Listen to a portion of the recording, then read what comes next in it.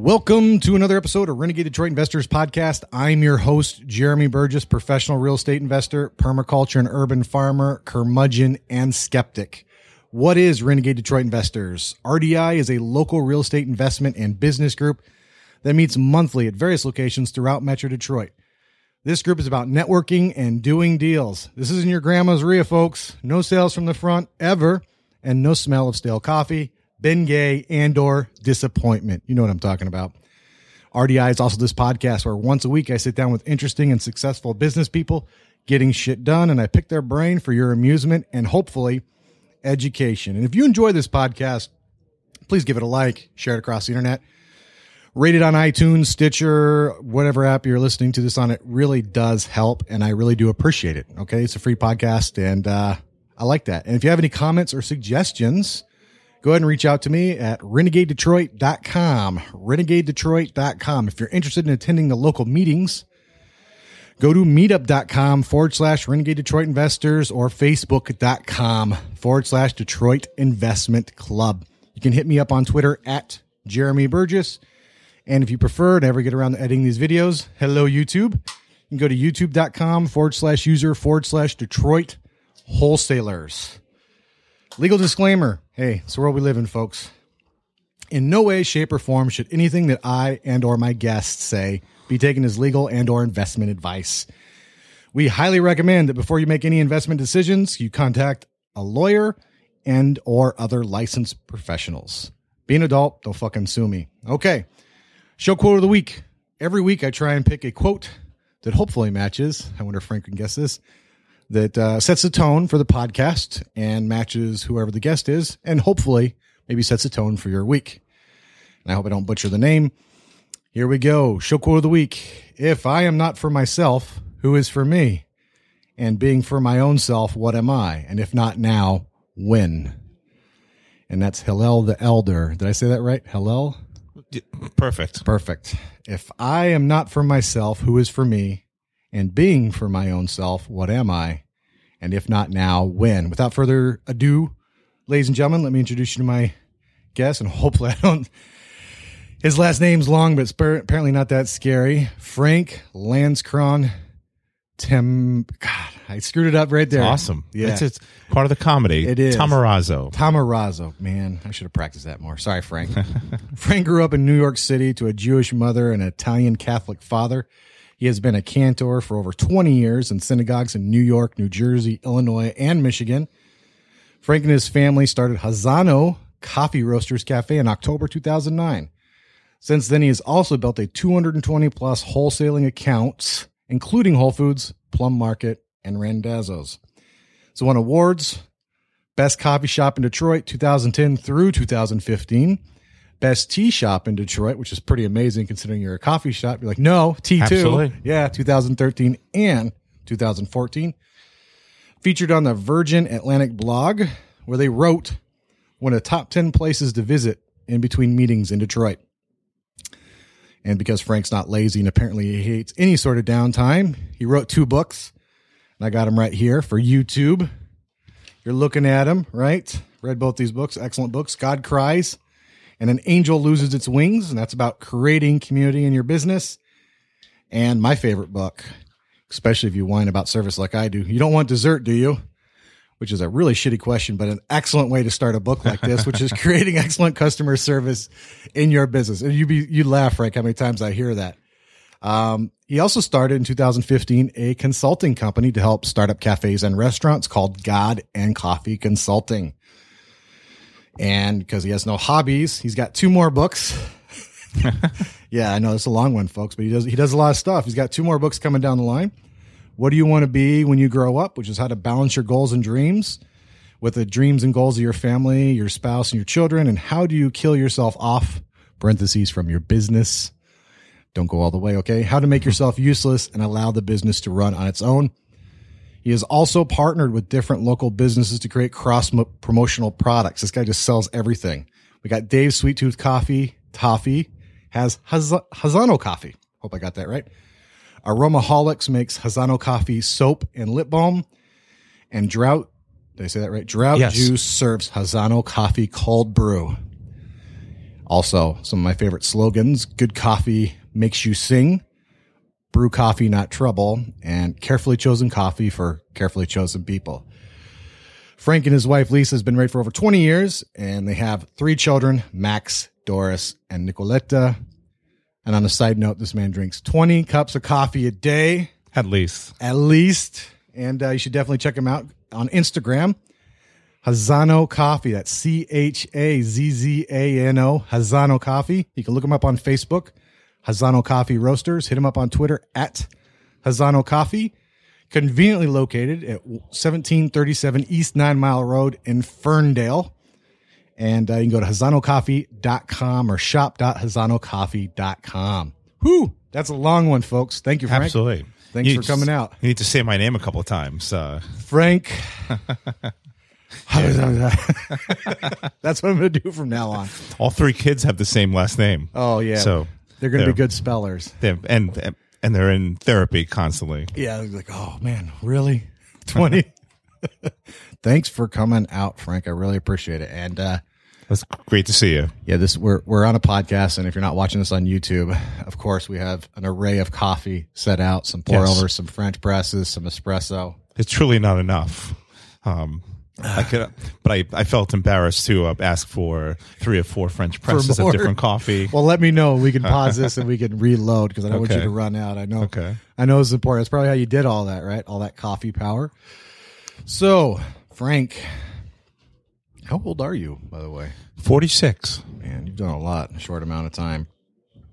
At what point were you like kid Frank, 6 years old, playing baseball or whatever in New York City, and you're like, I'm going to sing, then I'm going to start a coffee business, and then I'm going to start a wholesale business in my retail coffee business, write some books, open a consulting company. By the way, I'm going to continue singing and have a wife and kid. I mean, you've done a lot. How did this happen, and what was life like growing up also in New York City as a kid? Truly, when I was younger, the first thing I wanted to do was cure cancer, because there were too many people in my family that dying of cancer, and I wanted to be a scientist that all I would do is cure cancer, and that would be it. That would be what I would get done in life. And even my turtle, Rosanna Dana, had cancer. So it's both funny and also sad. But after that, I was always singing in musicals when I was a kid, and I would always get the lead.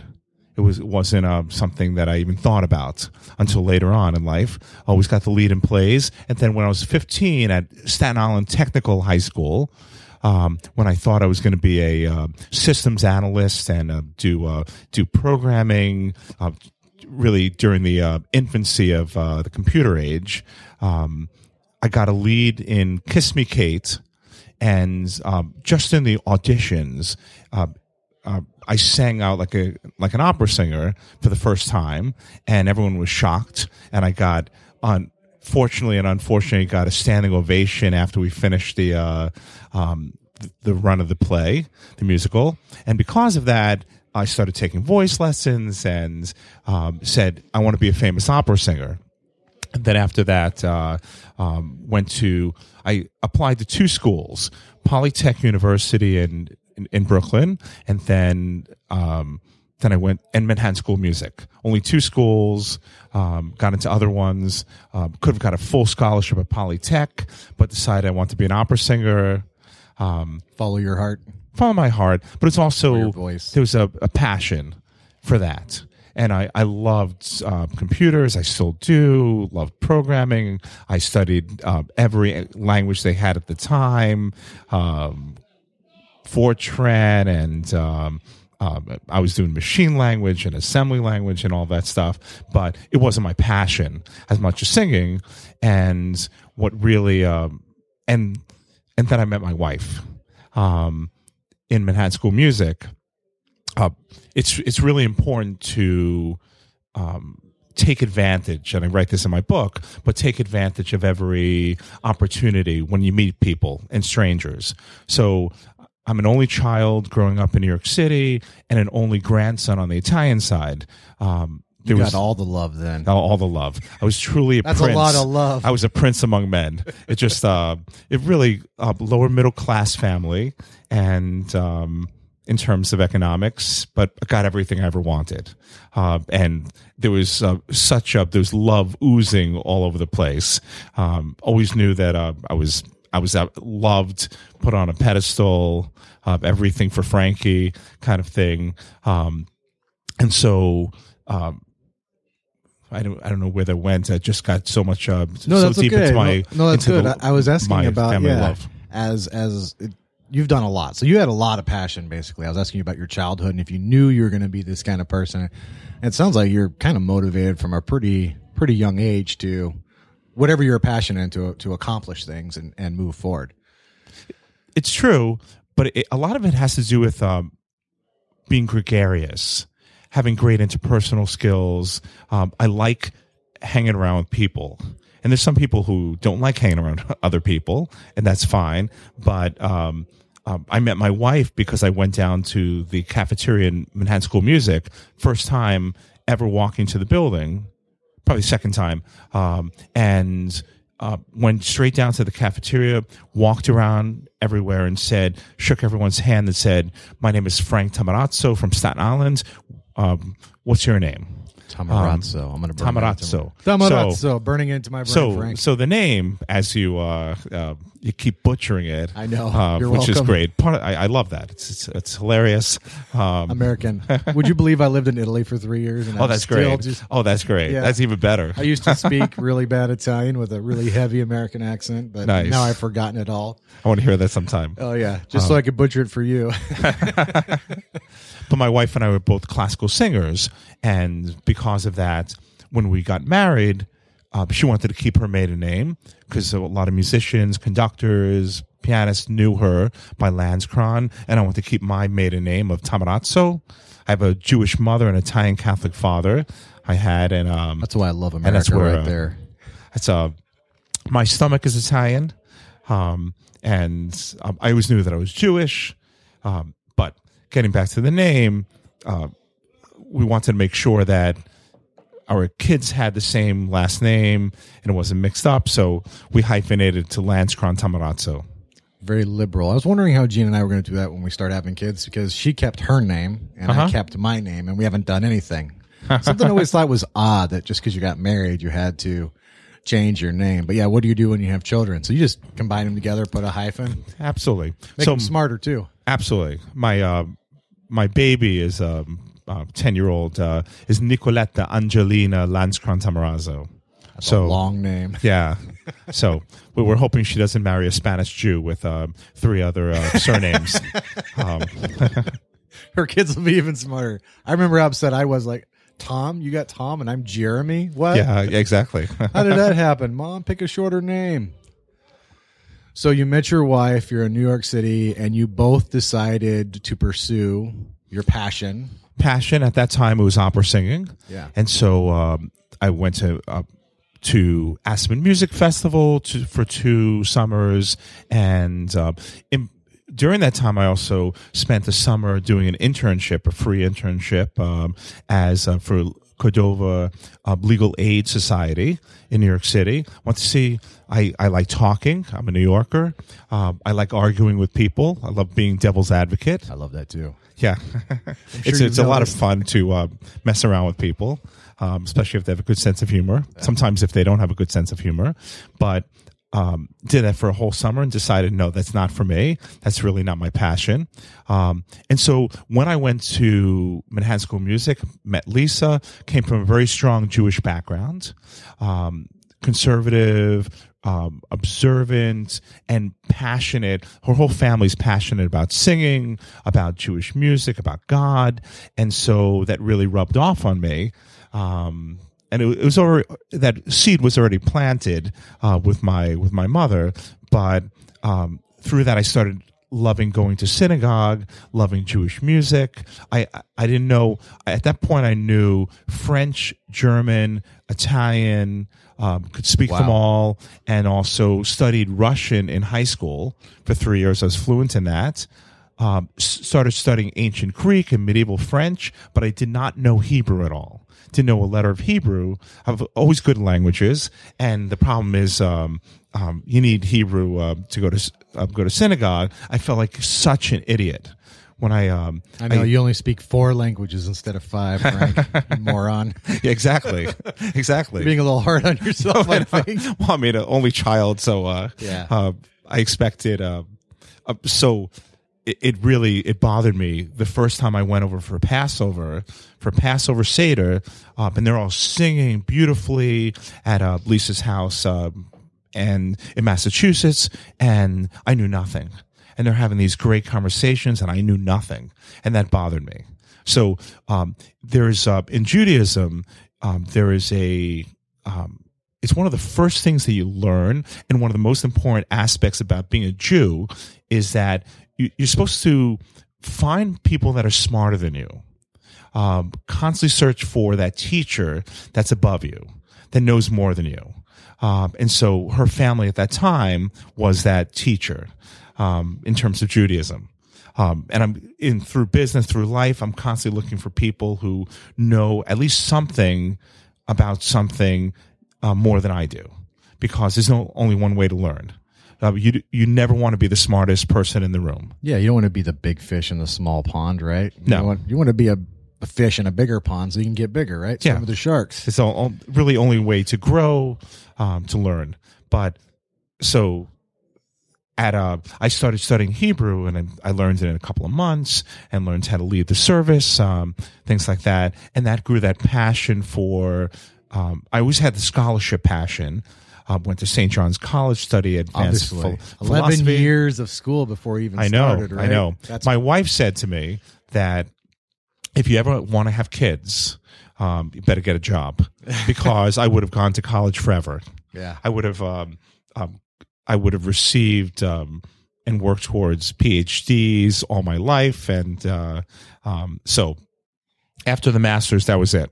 I think you might, if I'm not mistaken, I think the word is polyglot. Maybe I think you're maybe. Yeah, I think you might be a polyglot. I didn't know about you, Frank. See, that's why I like doing this. I learn something new every time. Well, I love studying, so I read every business book around. If there's something that I'm passionate about, I study everything possible.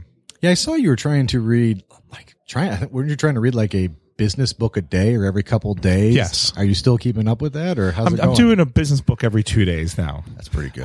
That's better than the one I've got done this month. Yeah. Every 2 days. But one is better than nothing. That's true. And there's so many books. Right now, my passion is about business. It's always about singing, but it's important to push yourself. It's for everything in life, but push yourself physically, mentally, in order to grow. And so every book that I read, and some of them are really painful to read, they teach me something. And even if they don't teach me something that's necessary right now, it'll be necessary in the future. I'll pull it out of a hat someday, and it'll be beneficial to my life. Yeah, if you're not getting better, you're getting worse, right? Yes. Yeah, kind of. If you're not going forward, you're going backwards. Yeah. All those. I've heard all of those. Yeah, it's certainly black and white, but I found in business it is kind of true most of the time. Yeah. You're either pushing, you're either growing, or you're dying, right? It's kind of Yes. it's kind of one of those things. There's no staying right where you're at. There's a formula that BNI, Business Network International, this networking group, they have chapters all around the world, teaches us, and one, it's called VCP squared. And the V stands for visibility. You need to be visible in business relationships or personal relationships.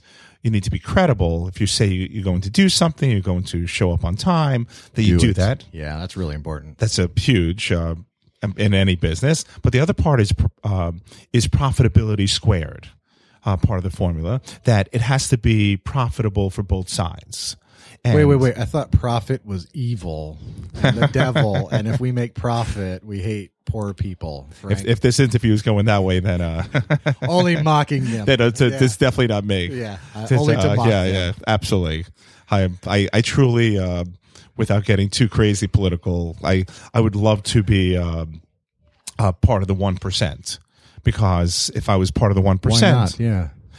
it should be the goal for every person in the world to be there. And it's not about the money, but it's what you can do with that money. Well, I figured out we sound crazy to people who don't have much ambition. I'm not saying this in a bad way. Yeah. I don't think it's bad not to be incredibly ambitious, or people who are easily satisfied. I have found that does sound crazy, but I'm with you, Frank. I agree. Yeah. I agree with that.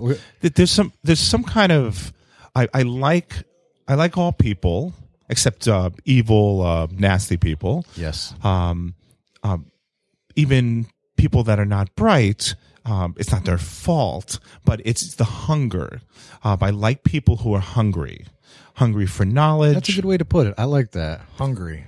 Yes. I mean, just in terms of business, you can open up, a lot of people open up coffee shops and say, you know what would be really cool? It'd be cool to open up a coffee shop. It's my dream to open up a coffee shop. But what's really the end goal? Not just the money, but how are you going to help the community? Yeah, if you're going to open a coffee shop just for money, you might be disappointed for a while, right? For a very, very long time. For Brick and mortar. For a lifetime. And you can never truly make enough money to be part of the 1%. But if you open up a coffee shop because you want to help other business owners in the area grow their businesses and grow their lives, if you want to help new people coming into town, then you have something that's profitable and not about money. Yeah. And the big thing is that being part of the 1% is really is a huge goal of mine, because I want to be able to help all the dumb things that happen in this world. Like people, there should be no one in America hungry. No one should ever go to bed hungry. There's so much food. It's one of the worst things that we've allowed in this country. Yeah, I don't know quite how we got there either, because with the food we just throw away, there shouldn't be anybody hungry, right? No, just not what at we all. throw in the garbage can. Yes, that's it. It's not even stuff. It's not even coming out of our pocket. We were already going to throw it away, and it's just gone. We just garbage can. There we go. Absolutely. Bury it. Seagulls can have it. They can pick through it as we roll over it. But that is an interesting thing, and I agree with that too, because the reality is, without resources, there's not much you can do to help people. No.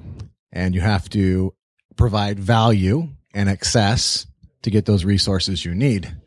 And you kind of hinted at it, and you got to provide more value than just the commodity you're serving too, which I suspect is, I don't want to get too far ahead of ourselves, why you're so passionate about networking and trying to help other small businesses, and you have a table in your business with lots of business cards, and Absolutely. Every time I talk to you, you're talking about some other business that you met and some other person you met.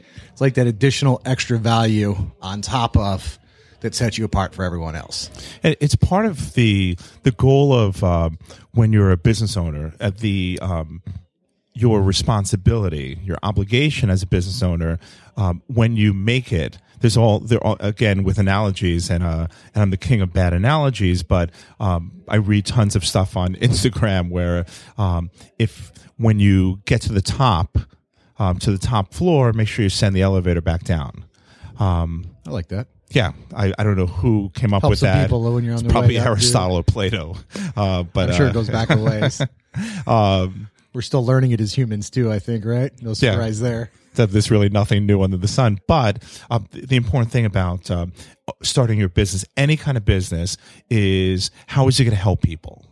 And so that hunger should also be part of how is this product going to we talk about customer pain, how a product or service will solve the customer pain. We really need to think about that, and how is it going to enrich their lives.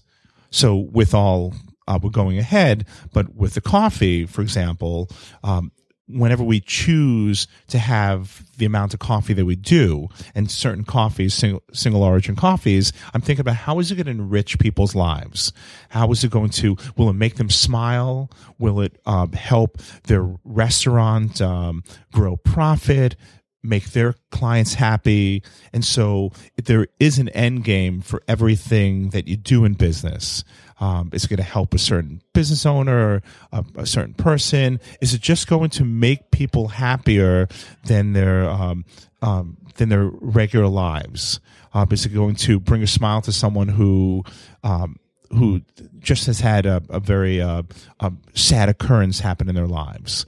So there are many different levels. What I love about being a business owner is that you're constantly learning. Whether or not you pick up a book, you're learning from your customers. You're learning from people you meet at the local specialty market. So it's a beautiful life. I can say that you have ruined coffee for me, Frank. Good.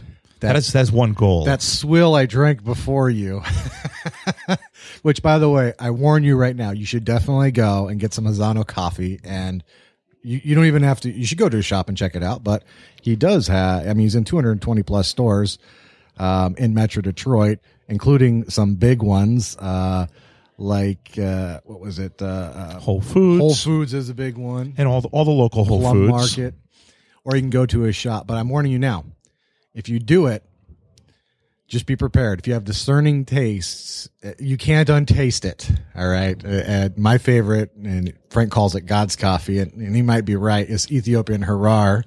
And you have a couple of sips of that. That just blew me away. It's excellent coffee. I want to try and go back in time though. I like the conversational. So you went to school to be a professional singer, or they call it a cantor. Yes. Okay. Now, forgive me. I grew up international schools all over the world. I don't know why, but I had Jewish friends. I just never really paid attention. So, and I'm assuming maybe our listeners don't. What is a cantor and what do they do? So cantor comes from the Latin to declaim in a loud voice. And it's really from the name cantor was taken from the Catholic Church. And they took it from Judaism, but, it's someone who sings in a beautiful voice. The Hebrew is chazan, and that hence chazano. Yes. We'll talk about the name in a moment. I was getting to it. Building to it. But you led me into it. But chazan is a cantor, but it really means leader. So cantor is like a rabbi who sings beautifully, teaches children, adults about Jewish music, does lots of pastoral care, both going to hospitals and assisted living to take care and just be a comfort to the congregation, and also doing life cycle events, doing weddings and funerals and all of that. So it's someone who has a passion for Jewish music and also for scholarship.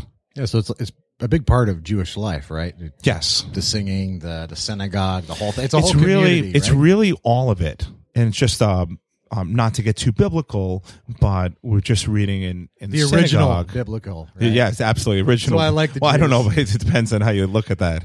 Hey, you're the first ones to write it down. That's all. Yeah. I don't know before that, right? We don't have any evidence of that, but you were the first ones. That's what I say. Biblical. Well, yeah, Yeah. they took it from you. As you said, the Catholic Church. They took it from the Jews. There's a story when the Hebrews are escaping from the Egyptians, and the Egyptians are drowning in the sea, and the Hebrews have been saved by God and on dry land, and the sea split and all of that. But the most important thing about that, it's not about whether the story happened or the most important part is that the first thing that Moses does is sing. Oh, I didn't think about that. Moses sings, and the people and the children of Israel sing, and so it's a huge part of Jewish lives. But any kind of worship community, if a worship community doesn't sing, it's kind of a dead community because there's so much in singing that has to do with joy. And if you are worshiping God, it has to be with joy, it has to be with happiness, and so. that's why singing is a huge part of that. And it's impossible to have any kind of happy community where people aren't singing. Yeah, most Catholics and Protestants don't do much singing, except for like that whole evangelical. There's plenty of singing in that. It does, but there used to be a lot of singing with 4-part harmony when people were just before the radio. When there wasn't, they weren't listening to radio. Yeah. They often would have parlor concerts in their home. No rock concerts, right? This is it. Yeah, I mean, rock concerts are great, but the thing is that music was part of everyone's home, and someone knew how to play the cello, someone knew how to play violin, things like that. So, well, how did you go from cantor? Obviously, you married your wife, Lisa. You're in New York City. I'm assuming there's some sort of economic benefit to being a cantor for a synagogue. I don't know if you got to work your way up or whatever, but there is. I mean, it's a well-paying job. It's a really well-paying job, and you can ask about it. So I went to 5 years of school, and 5 years, just 5 years. That's 5 amazing. years. It's singing, the scholarship, studying Hebrew, advanced Hebrew, being fluent in that, and studying every aspect of people call Jews. They have Muhammad called the Jews the people of the book. And we've always been the people of the book. We've always been people of the Torah.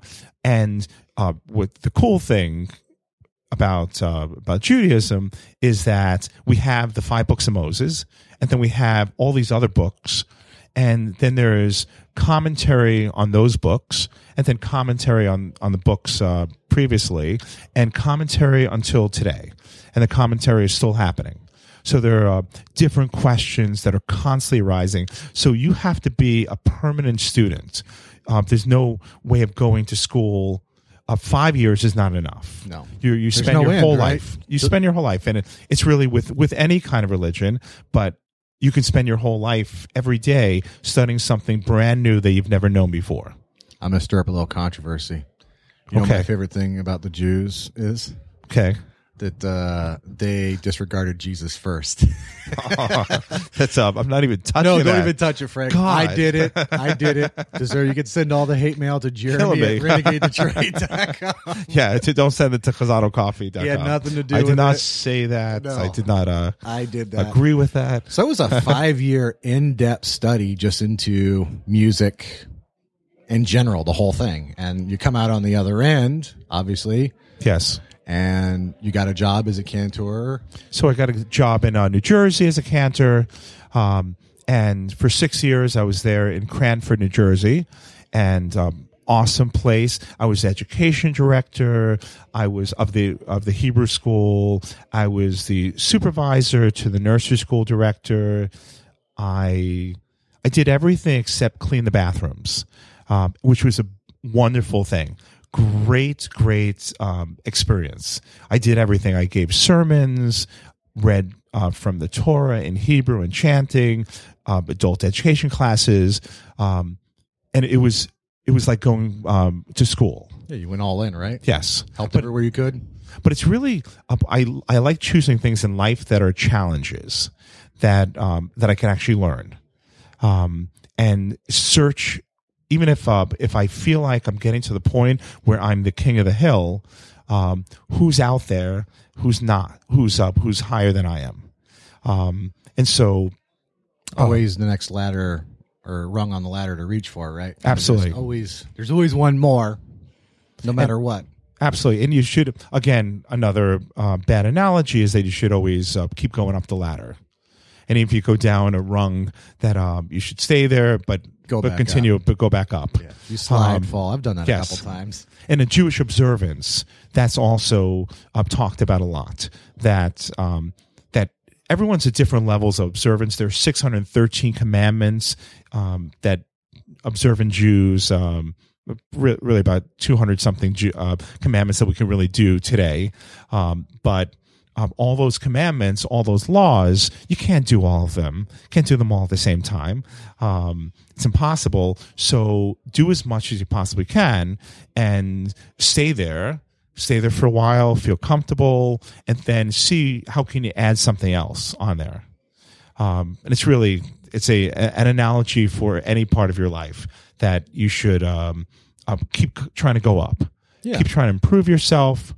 The third book that I'm going to write, I don't know which one's going to come first, but is what do you want to do when you grow up? Because I've done all these different things, Cantor. I'm still figuring it out. Yeah. I hope to have an answer for you soon. But that's really the answer. Yep. You're constantly, and when we turn to be 50, 60, 70, hopefully in good health after that too, what else do you want to do? You Hopefully something challenging, right? Yes, there has to be something that's going to get you up in the morning and bring a smile to your face. Personally, I don't want life to come to me. I want to go to life. So, Absolutely. Which is one of the things I love about farming because it never ends. Yes. I love things that don't end. You know? And there are challenges. Farming is another great not analogy. a lot works for you. Bugs, weather, everything hates you sometimes. You know. Yes. And then it works the other way too. And it also helps you with problem solving because there are always problems. Just like you have a business, you have a family, have friendships. There are always problems within all of those. And so how do you solve those problems is really the huge part of life. So at some point, you're a cantor. Your wife's a professional, classically trained singer as well? Yes. Yeah. So, I mean, that's big time stuff. At what point do you go, I like this cantor thing, but man, I like coffee too. And not only do I like it, I want to roast it. And then not only do I want to roast it, I want to, what did that evolution look like? Why'd you do it? How did you do it? How'd you bring your family along as best you can? Because I'm very interested in that because obviously you're a very high level cantor and it is a good, safe paying job, right? You're well respected Very in much the so. community. Yes. To risk it all, because I've read your book, right? So I don't want to get too far ahead. You risked it all to start a brick and mortar coffee business. Which is absolute. It's one of the definitions of insanity. I don't know if I could start a brick and mortar. I'm glad people do because I have places to go, but that's pretty rough and tumble even for me. It definitely is.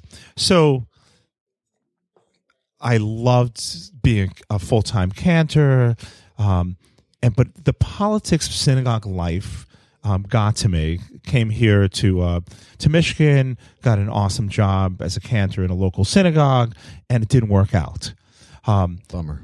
But a big bummer. And the thing is that there are many times in our lives when you have a certain identity over a long period of time, and you do something well, but it just doesn't work out. And you really can't put your finger on one thing. It doesn't work out. And so what am I going to do now? Kind of thing. I could have found another cantorial job. But I said, life is short. Time to do something that's going to really bring joy to my life. And that it's not that didn't bring joy, but there was a lot of, there were other people that had the potential of making my life unhappy. And so when you start your own business, although it's insane, and you take all of your money out of your pockets and you just throw it on the table and gamble with it, but your success and failure are totally in your hands. But I didn't go into this blindly, and I started God and Coffee Consulting, and this is fast forwarding, but I'll get to your question. Partly because I started God and Coffee Consulting to help startups because I want them to ask those questions that I asked that I already knew the answers to when I started Chazano Coffee.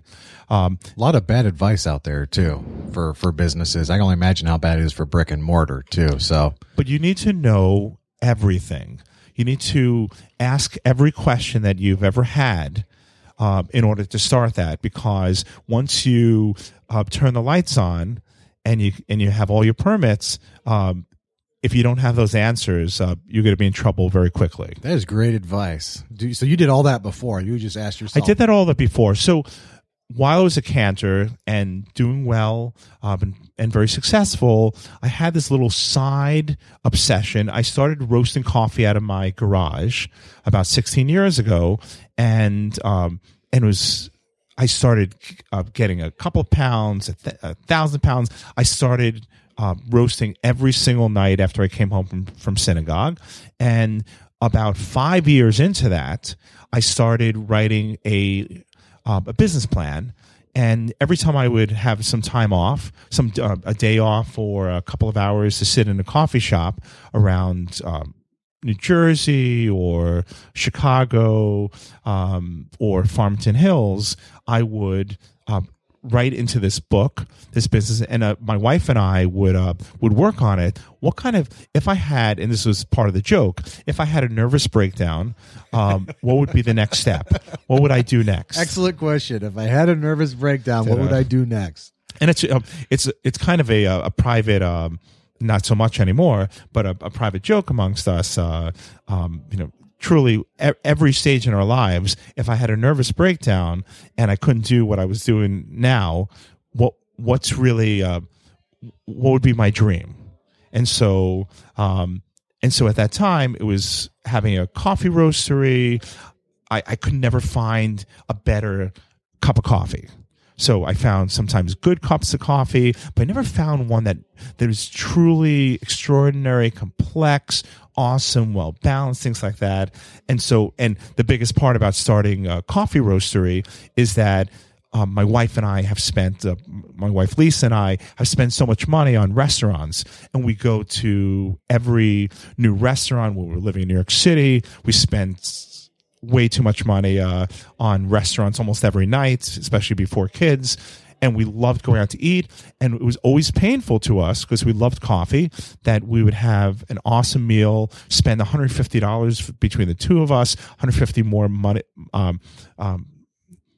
dollars more than we had in the bank, and have a great romantic meal with great customer service. And the coffee stank. The coffee was terrible. Still like that in a lot of places. It's still like that. And that's one thing that drove me to start Khazano Coffee Roasters, because I can make a difference. I can help that out. And it's not going to cure cancer like I wanted to do when I was a kid. You'll be happier drinking the coffee with cancer, though, right? I would be. How's that for a selling point? Yeah, that's not going to be part of my slogans. Yeah, That maybe needs some work. My daughter Doris, who's 12 years old now, came up. We're sitting in a restaurant in Chelsea, Michigan, and I'm always inappropriate at the dinner table with my family, and I can't be inappropriate anywhere else really, except at home, clergy and business owner. And she turned to me and she said, "Daddy, brew coffee, not trouble." And, excellent advice. Yes. And so I took that slogan, trademarked it right there at the table. I went to my cell phone and did that immediately. Good job, progeny. You did a good job. Yeah, excellent absolutely. Work. Yeah. You can have 10%. I'm not going to take your slogan. But I don't blame you. Get me in trouble. But the biggest thing about the coffee is the reason why we started it, because I wanted to make sure that I went to the best restaurants and they had the best coffee. And that if you put the word cafe in your title of your business, that it should have the best coffee around. And so I started Khazano Coffee Roasters in 2009 because I really wanted to. There's a huge dream, and I have been writing about it. I have been going through every metrics I could possibly go through. How many people can I expect to come in? How much money? The big question I ask my clients for Garden Coffee and Consulting is, how much money do you need to make? That's the first question. When you have your own business, how much to just survive? Where you'd be happy that you had enough money to do certain things in your life, to pay certain bills. How much money do you need to make, and how much money would help you wake up in the morning that I'm successful because I've made this amount of money? And it's truly And so I did all of that questioning before I started the business. Like 10 plus years, right? Yes. Yeah. Well, that's So- thorough while you're practicing and becoming an expert in roasting coffee too, Yes. right? And so I also read every possible book that I can get my hands on about growing a business and things like that. It was all really for a dream. I didn't know that it was ever going to happen because I was making a nice salary and I'm helping inspire people in their conversation with God. And so, but I can't get rid of that. I truly was in a unhappy place at that time in terms of the cantorial life, that I was being well paid, but it wasn't rewarding because of all the politics of and every house of worship has that. Well, I think every organization has that, Yeah. right? It seems like. I know it's a little cliche, but would you call it was an itch you had to scratch? There's just that coffee business thing, and no matter what was going to happen, at some point you were going to maybe take a go at it, or was it kind of like that? Or It was, but it's so insane to think about doing that. it is. It's really, and the thing is, I'm fearless. I don't know where I got that from. I think it's something natural, but I'm fearless. I can walk up to anyone and talk to them, no matter where they are, who they are. I feel confident doing that. It's, so it wasn't so crazy for me, but we put in $500,000 into Khazano. Wow. And there are many other ways of using money to grow your life, but Probably with better returns too. with much better returns. But not. It depends on if we're talking just money. Yeah. Yes, definitely. There's so many way smarter ways of investing money than starting a coffee roastery with all this. Everybody, the cafes every block, things like that. But it was truly, from the very beginning, it was a way to meld my love for Judaism, my love for community, and my love for business and for coffee roasting all together. It was also a way to meld my love for scholarship, of constantly learning. And so from the very beginning, it's been a networking hub. And when I first started at Khazano, we had very few wholesale accounts. We had, I believe, the Lunch Cafe was one of our first in Berkeley. We had 3 accounts. That's it. And no one knew about us. And so I started going to different networking groups. One, BNI in Greater Royal Oak, Pleasant Ridge Community Center. We meet every Tuesday morning at 7 a.m. Yeah. This is I have no memory of that because wake up really early to brew coffee for them. And so I knew no one. And when I was clergy, when you talk to people, you don't say how much part of my problem, but I didn't care what people did for a living, truly. Well, yeah, in that aspect, it doesn't really matter, right? It does, but now I know it does. But I didn't care how much money someone had in their pocket or didn't have in their pocket or what they did for a living. What I really cared about is how was their family doing? How was their grandmother in the hospital? Things like that. And so I was a networker, but really about people and not about what they did. And how to grow their lives in a business way. And so with BNI, people started. I was visible. I got credibility, and people started trusting me. And so they sent me to sales calls of pretty much closed business of different restaurateurs and cafe owners and things like that. And it really helped me grow my business and networking. And so when you're at the top of the elevator, you're getting there, you need to send it back down. And what I learned is that I have such awesome, sweet power to help other people owning a cafe. People come in, we ask them what kind of coffee do you want? Do you want it a French press, vacuum siphon, pour over, or Turkish, all those different brew methods. And do you want something that's chocolatey, rich, bold, all those different questions that we ask.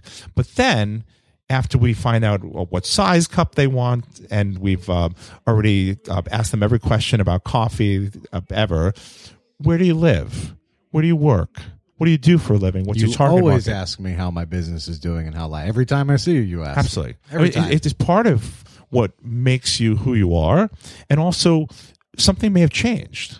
Just like I went from cantor to coffee roaster, business consultant, and author, things like that. I have no idea. It's like meeting with new friends. What's new? And I ask everyone, from kids to adults, what's new? If I met with the president of the United States, I would say what's new, because it opens up everything. Because it's important to know that, so maybe I know someone that can help grow your life. Yeah. I'll always be asking. Well, that excellent point too. You're talking about, so God Cries and an Angel Loses Its Wings is a book about creating community in your business. That's available on Amazon too, folks. I'll put the link in the show notes. Was that part of your original business plan? Like, I'm going to have a coffee shop and I'm not just going to serve coffee. This is going to be a community networking ground where we're all going to do better. Was that like part of day one when you opened your doors? It really was. It really was. In studying about old coffee shops, the first coffee shops were speakeasies. They were really places where people would sit down over a cup of coffee and have a conversation. And the biggest part of that, the reason why that came about, is that we had a laboratory in my home in Wilmette, Illinois, right outside of Chicago, that after synagogue services, while I was roasting coffee during that time too, we would invite the whole congregation, truly the whole congregation, to come over our house after Shabbat morning, Saturday morning services. They would come to our house, 50 people with their kids. The kids would play outside, out in the streets. The adults would play mahjong and drink my fresh roasted coffee that I had roasted that week. And so it became a meeting place. It became where we would talk about our lives over playing games, eating my wife's awesome pastries and baked goods. And so that was the beginning of Chazano, really. And it just took you a few while to open the brick and mortar, basically, right? Yes. Yeah. I mean, it truly is insane to start your own business. But it's one of those things you have to do if you have the resources, if you have a great idea that's going to be that's going to be different from everyone else. The big thing is that don't open something that's just going to be similar to another business. Make it crazy different. And so one of my favorite books is The Blue Ocean Strategy. Excellent book, yeah. So it's a great book, but the biggest thing about it, if you just read the title, you should read the whole book. You should buy the book. That usually helps. But the title itself is it. Because you should treat your life, but you should treat your business as if you're on an island and there's no one else around you, that all you can see from as far as you can see, is blue ocean, no sharks around, meaning competition, because you are so special that no one could come close to you. And so, when you have your own business, you should wake up every day thinking, how am I going to do something that I'm going to ask myself, who else does this? And there's no answer, because no one else does that. $500,000, October 2009. You open the doors on your Chazano coffee shop, cafe, a retail cafe location. How long before you were out of? I don't know how long you had. I don't know what your burn rate was, but at what point? So it depends on who you ask. Yeah. Ask my wife. That's true. I'm asking you right now. Although it would have been, I should have had her come. I have an extra mic. It would have been interesting to get her perspective. But maybe I'll do that at some point too, because it is both you. But it would be great to. She's always said the business is me, but she has been. The other thing, it's another terrible analogy. but it's truism that great men often are created by having great women next to them. Yeah, be careful. And she, but she's my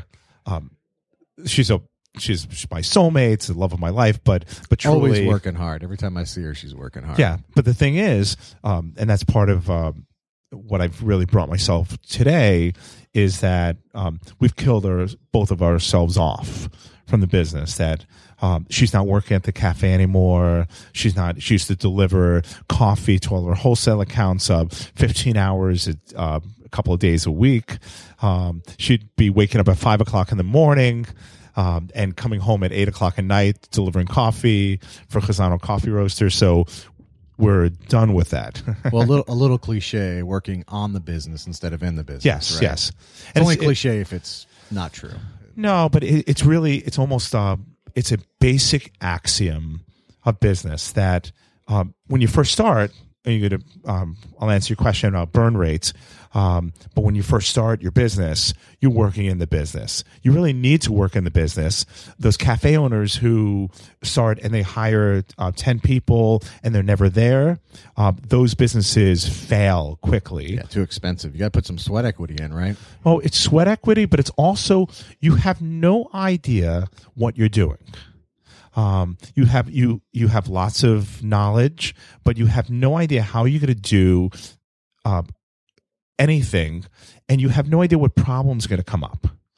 What happens when small, stupid things like a customer comes in and says, "I'd like to have a latte." 20 people heard that person say, "I'd like a latte," but you give them a latte. Thank you very much for coming in, and they say, "I ordered a cappuccino." And so you could learn about that, but unless the owner is there to show employees that, oh, I'm so sorry that we gave you a latte instead of cappuccino. Let me take care of that, and it's on the house. So small You're things like nicer that. Than I am. Yeah, this is why I don't have a brick and mortar. Yeah, absolutely. Yeah. But you need to be that way, Absolutely, because the thing about owning your own business and also having a brick and mortar where you're not behind a wall is that kindness. And I tell all my employees that there are very few things that will get you fired, but one is bringing drama into the cafe, even into I'll the business. say amen now. Amen. Yes, I hate that. I mean, the thing is that if your dog dies, I'm sorry. I feel for you. That's I love not dogs. why people came in, though. You know? But people came in with much worse. Someone's loved one just got diagnosed with a bad disease. And I sound like a TV evangelist, but there are lots of bad things. When you walk into a coffee shop, that woman could have had a terrible conversation with her husband that morning, and all she wants is a smiling face and to get an awesome cup of coffee. And that's it, and maybe make her day a little bit better. And so that drama must be, and so getting back to why you should be working in the business, because you need to see that. You need to see how your employees are working, how you're roasting the coffee. How do people like the product or service that you're doing? You want to see them, look in their eyes, and to see if they're truly, is this something that's bringing them joy?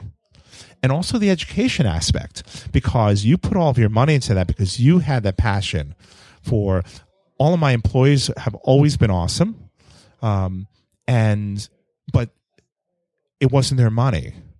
And it's always been my passion to do this. And so you need to be a role model to them to show them how to act as a business owner. Yeah, you also, and I don't want to get too far into it, I don't want to talk about the burn rate and all that, but yeah, it looks from the outside looking in like you set up a culture too. Yes. You kind of have to be there to do. I don't know how you'd set up a culture remotely, right? You set up a culture, they have to smile. If you're not a happy person, you need to greet people when they come in. You need to talk to people. Excellent. It's just a culture of excellence. Yes. And And I found no matter what your culture is, that shit isn't an accident. It's something you have to do, pursue, correct constantly. And I don't and you have to do that train remotely. people constantly. The thing is, people ask me, Khazano's successful. Why don't you open up a couple of cafes all over the place? And I say that's totally not part of my exit strategy. It's not the way I want to live my life. The reason why is because there's a certain level of excellence and a certain level of managing. Even when you have a manager, you have to manage the manager. So I don't want to open up 4 or 5 Khazano coffee roasters because it is very difficult to manage people. And not in a bad way. I enjoy it, but it takes a lot of time. You have to constantly be there. People, without knowing it, employees come in and something made them unhappy that day. And you pull them aside gently and say, what's going on? How's life doing? What's new? And you find out that they just had an argument with someone, or some business is giving them the business, and things like that. And just to tell them, that the other people and the customers have had a much worse life. And so bring that joy and that smile to the place. I say it a little more harshly. I say, hey, nobody fucking cares. I mean, they do, but I care. But at 7 o'clock in the morning or 6 o'clock in the morning, I care about that cup of coffee, like really bad. And that is my day. Absolutely. And if you love coffee like I love coffee, and I know you do, but I'm talking to the audience here, that really does make my day. Like if I don't get my good coffee in the morning, I could tell. And especially after I had it, I pretty much threw all the other stuff away. I just want to tell you that it's really refreshing that you're cursing a lot, because Yes. I love that. I love that. It's my brand. and it's I can't stop. It's something that I can't do. They're all words that should be a normal part of the English language, and unfortunately, they're not. So I can't share them all the time. I do try and reel it back a little bit though, because sometimes I'm too far. I don't so- think you really can. It's try. part of your personality. That's beautiful. But my wife and I, often, if we're by ourselves in the car, I can't do a dramatization, but in the car without the kids, we'll spend like a half hour just cursing, getting it out, because we can't do it in front of the kids. My Italian family curse like The Sopranos. Truly. I still remember all my Italian curse words. The first ones. Well, it's not even the Italian curse words, but those were all there. And someday I'll teach you those, and I could teach you the Yiddish curse words too. I want them all. I want to learn them all. I know them all, but it would truly be there would be a curse word every couple of words in my family. I was born into a roughneck family who then joined the United States Navy. And if you've ever been around anybody in the Navy, it's just pure filth 24/7. I need to find some naval friends. It's a contest in filth too. I don't want to get into it too. So let's rewind back, because October 2009, $500,000 brick and mortar business. That's basically like all in, right? Yes, This doesn't work out. you can't get more in. This doesn't work out. You're pretty fucked. Pretty Yes, much, right? absolutely. You just took Yeah. a decade off. Whatever you did, you spent a Yeah. decade saving, and now you're putting it all in on. And this. on one side, it's only money, but that's 10 years a of lot life. of money. That's a lot of money that we saved up over the years. But it's also has to do with confidence and with no one wants to fail that badly, and that helped the business. I always said that it's impossible. There was a certain point. It's talking about burn rate. There's a certain point where it's impossible to fail. Let's not talk about banks, but because Only 'cause they get to that's another just make it terrible up. Yeah. discussion. But it was impossible to fail because the business was healthy enough, and so we burned through that just over a couple of years, and there is a natural advice that people give that the first year you lose money spectacularly, and and then the second year you break even, and the third year start making money. It doesn't always work that way. And the question is, it's a bad formula that a lot of business owners think is the truth because it holds you back from growing the business. So it's truly about 4 years into that we started taking money out of the business and paying ourselves.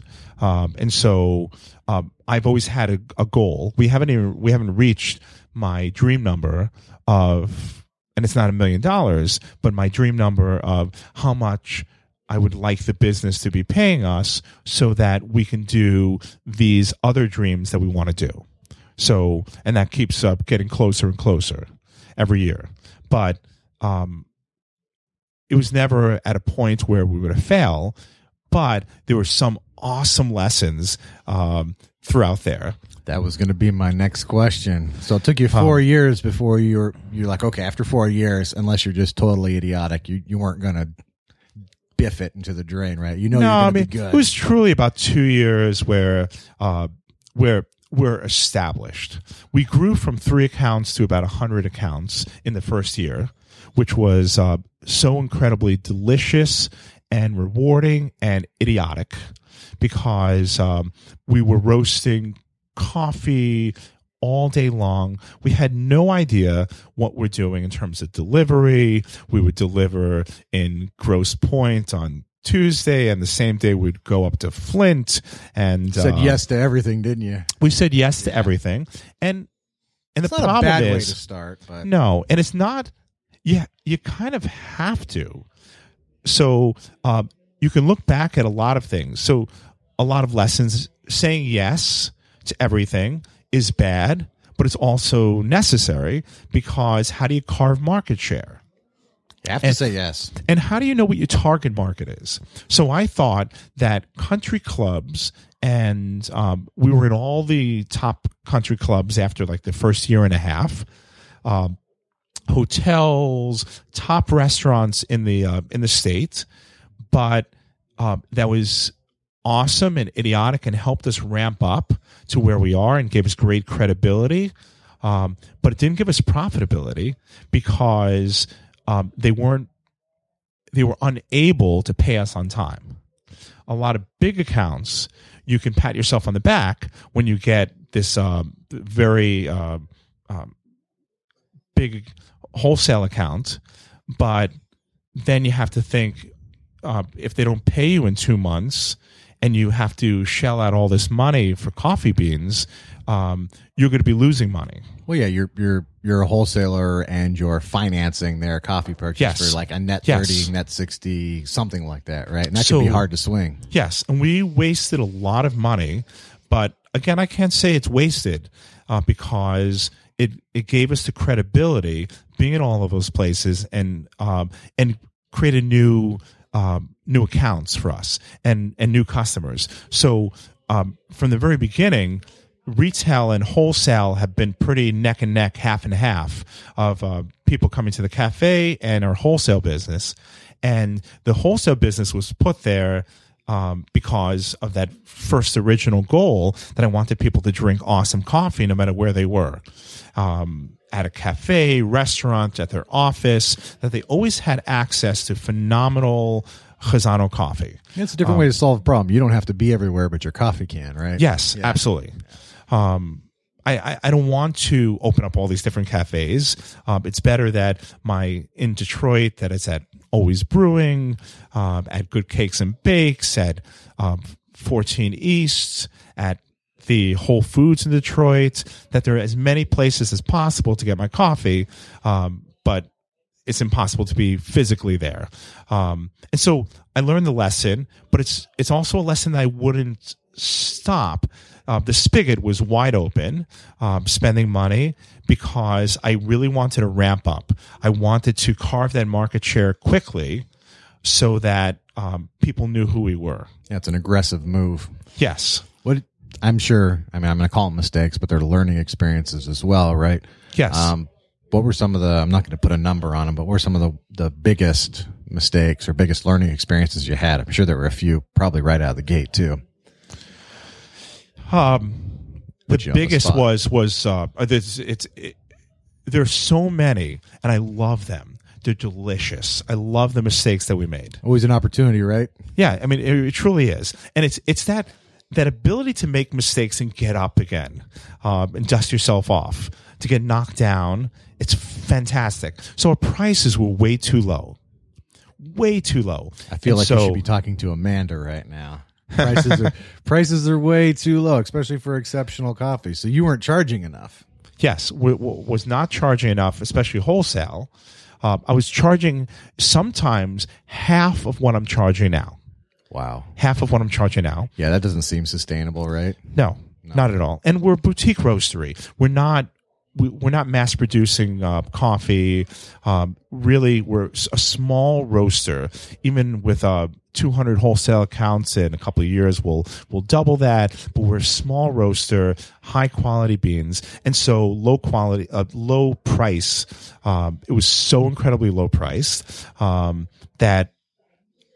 So there was a business coach that I had, Ken Sewell, at the time, awesome guy who said to me this axiom that he knew I was undervaluing my coffee, and it had to deal with the how much money do you need to make to just break even, and how much money do you need in your pocket eventually, and how much do you need in order to feel successful. Having all those numbers in mind, it was low price. It was so underpriced that he said, if you raise your prices and everyone complains, which when you're a business owner, you worry everyone's going to leave you, you raise your prices. But if you raise your prices and everyone complains, then they're too high.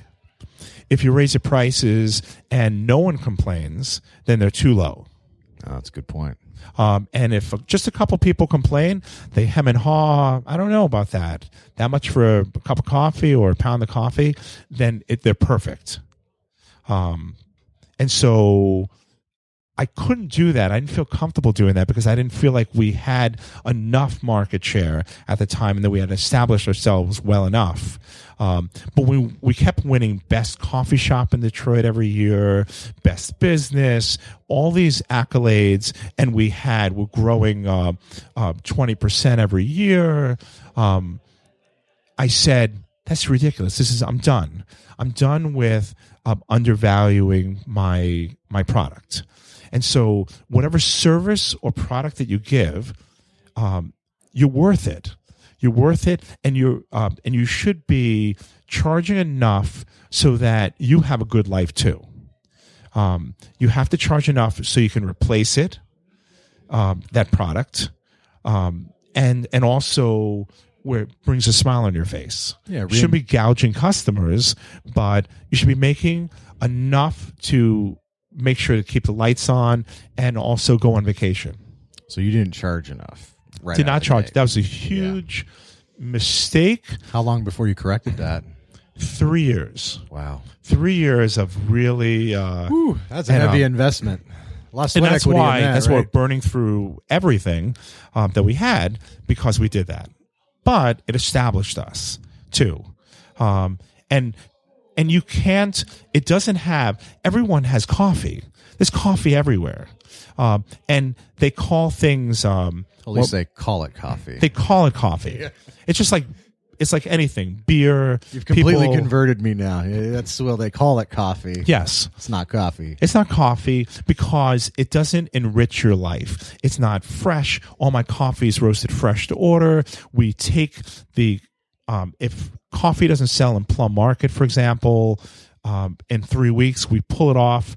Or Western Market or Holiday Market. It doesn't sell in 3 weeks after roasting. We pull it off the shelves, buy it back, and put fresh coffee on there. So this is really awesome, complex coffee. Perfect segue. Let's get into this because this is really, I think we're, you kind of set yourself apart. I know you do in many ways, right? But you are obsessed with coffee. I don't use that word lightly. You are fucking obsessed. I am. Almost like a crazy man. And the F word is really important. It really is, right? If you have not met Frank, he is absolutely 100% obsessed with coffee. So this is it. talk about how obsessed you are. Could you talk about single origin, like everything, 3 weeks, the whole thing? Because I didn't even know. If you don't know, it's part of the education you're talking about too. You just have no idea. So let's talk about how obsessed you are with coffee, quality, excellence. So let me tell you what is cool about coffee that brings a smile on my face, and I can drink 16. I must have some kind of gene benefit, because I'm definitely, in terms of drinking coffee, a superhero, because 20 cups a day is pretty good. it doesn't affect me. I could truly drink. I've had really bad days in terms of that I accidentally drank 40 cups of coffee, and it truly doesn't do anything when I've had 3 or 4 sales calls in one day. But what's interesting about coffee to me, that's fascinating, it's just like wine. Wine has 750 different flavor profiles, and coffee is 1,500. Twice the complexity, twice the combinations of different notes and mouthfeel and body. Every cup of coffee that I drink, I think about the complexity, the aroma, the depth. Is there a decrescendo flavor, a crescendo flavor? What is the finish like? Is it balanced? Is there sweetness to it, pungency, all of that? I often do that while I'm violently slurping it. The other cool things is that, so all my coffee is high quality. It's specialty coffee, less than 10% defects. Cheap commercial coffee is in 40%, 50% defects. And so you can't get better. It's fair trade or direct trade. They're all organic, all the coffees. But what's cool about it is that you get a 132-pound bag of coffee from a certain altitude, and from a certain kind of coffee varietal. You roast it, and the flavor notes that are going to come out have to do with the age of the green beans, how quickly you get to a certain temperature, how slowly, the altitude at which the coffee grew, how old the green unroasted coffee beans are, the palate, our palate, what we're trying to taste for, and where is it going to? Is it going to an upscale Italian restaurant like Due Venti or Silver Spoon? Or is it going to a cafe in a college town? We'll roast it differently. And because of all those different notes, the different temperature, I have certain roast profiles that I want, flavor profiles really, of all the coffees, and my roasters know that.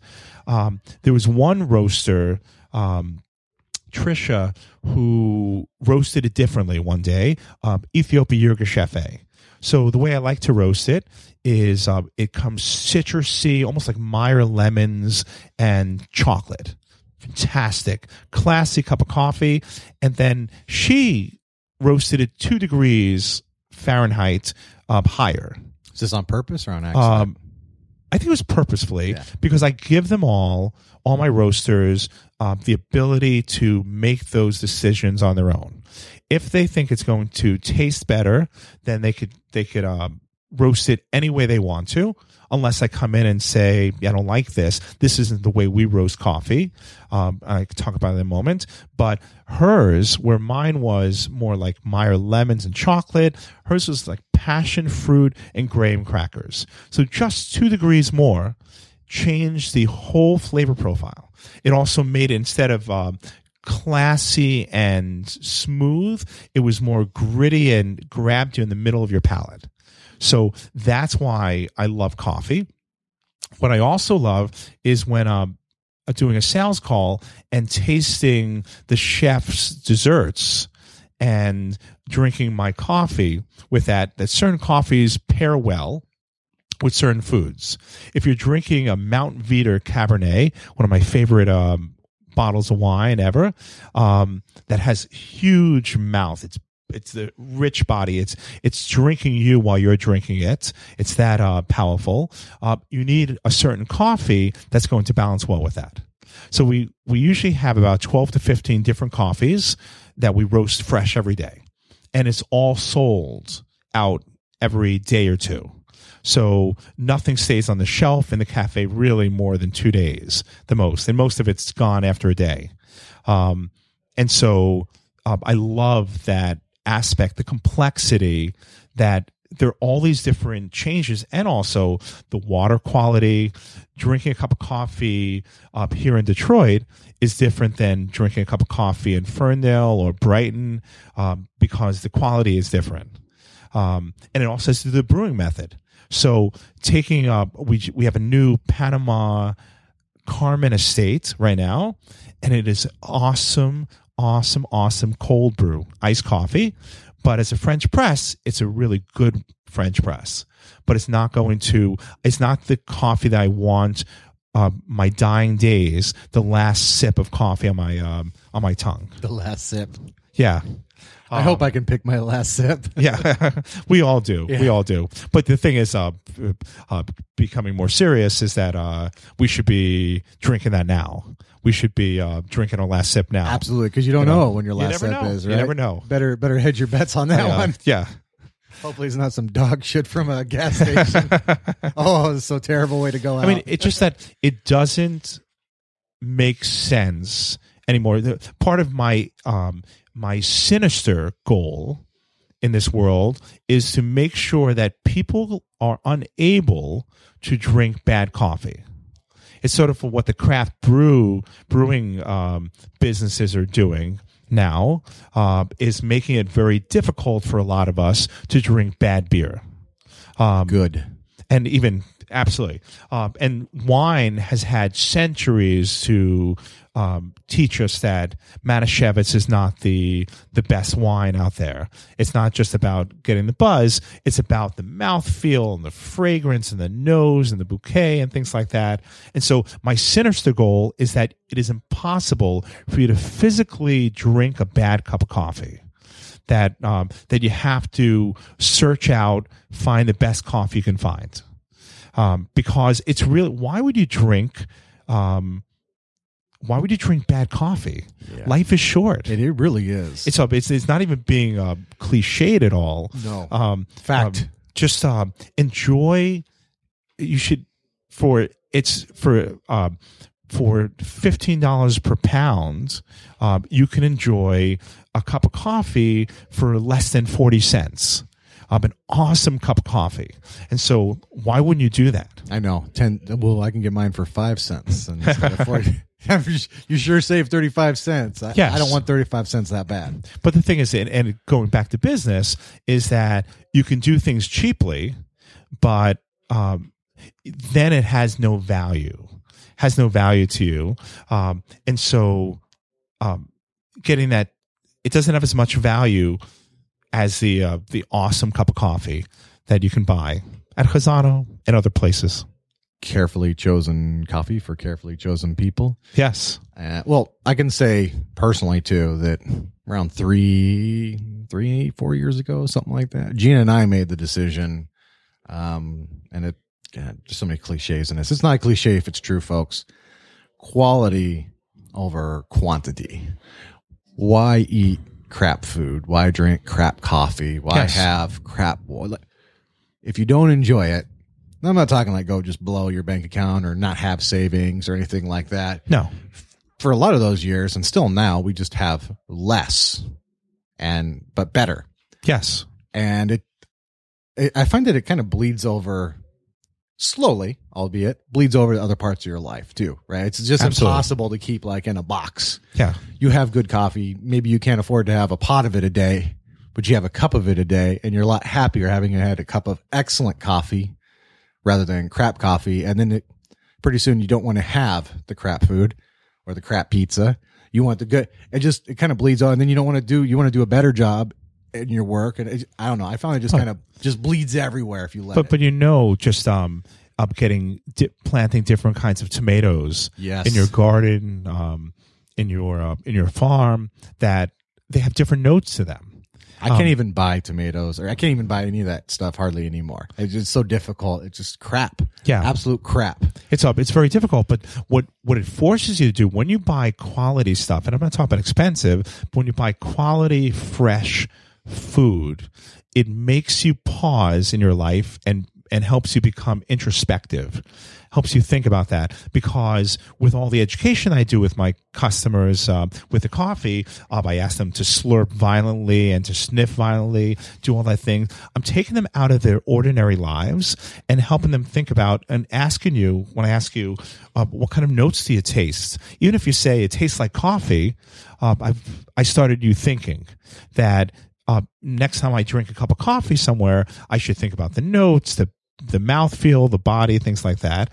And so drinking or eating high quality food and beverages enriches your life, helps educate you, and maybe even connects the dots in other parts of your life. Yeah, it's a better experience. Gina and I, we just have more fun together when we do that. And Yeah. I don't know. And truly, life is short. It really You have is. no idea. I hate to, you hear about all these rockers dying at around age 70, and they've had full lives, but you truly don't know what your last day on this earth is. No. It's impossible to know that. And so why not enjoy it? You should have a smile on your face as all day long. There are things that happen, bad crap that happens. I'll go that far. For sure. Yeah. But after get over it, solve that problem and go on to what's going to really bring you joy. I find that quality helps me stay in the moment longer. I have a problem slowing down. I found that's what I love about farming is it's kind of like I'm spinning at 30,000 RPM and farming like gets me down to 6,000 RPM so I Yes. can enjoy things more, and the better quality in things I'm doing, the more I enjoy the moment, the easier it is for me to stay in the moment. And then I'm going to have something like joy or companionship, or I need every inch that way I can get. It's just, it's a problem with a challenge with my personality that more faster, well, hold on. I need to reel it back. And quality for me is just one of many things that slows me down and helps me enjoy the moment a moment longer, Absolutely. which is a challenge for me. And you need to step back, especially when you own a business. You really need to, and I'm really happy now that I can step back, that my employees are taking care of the day-to-day.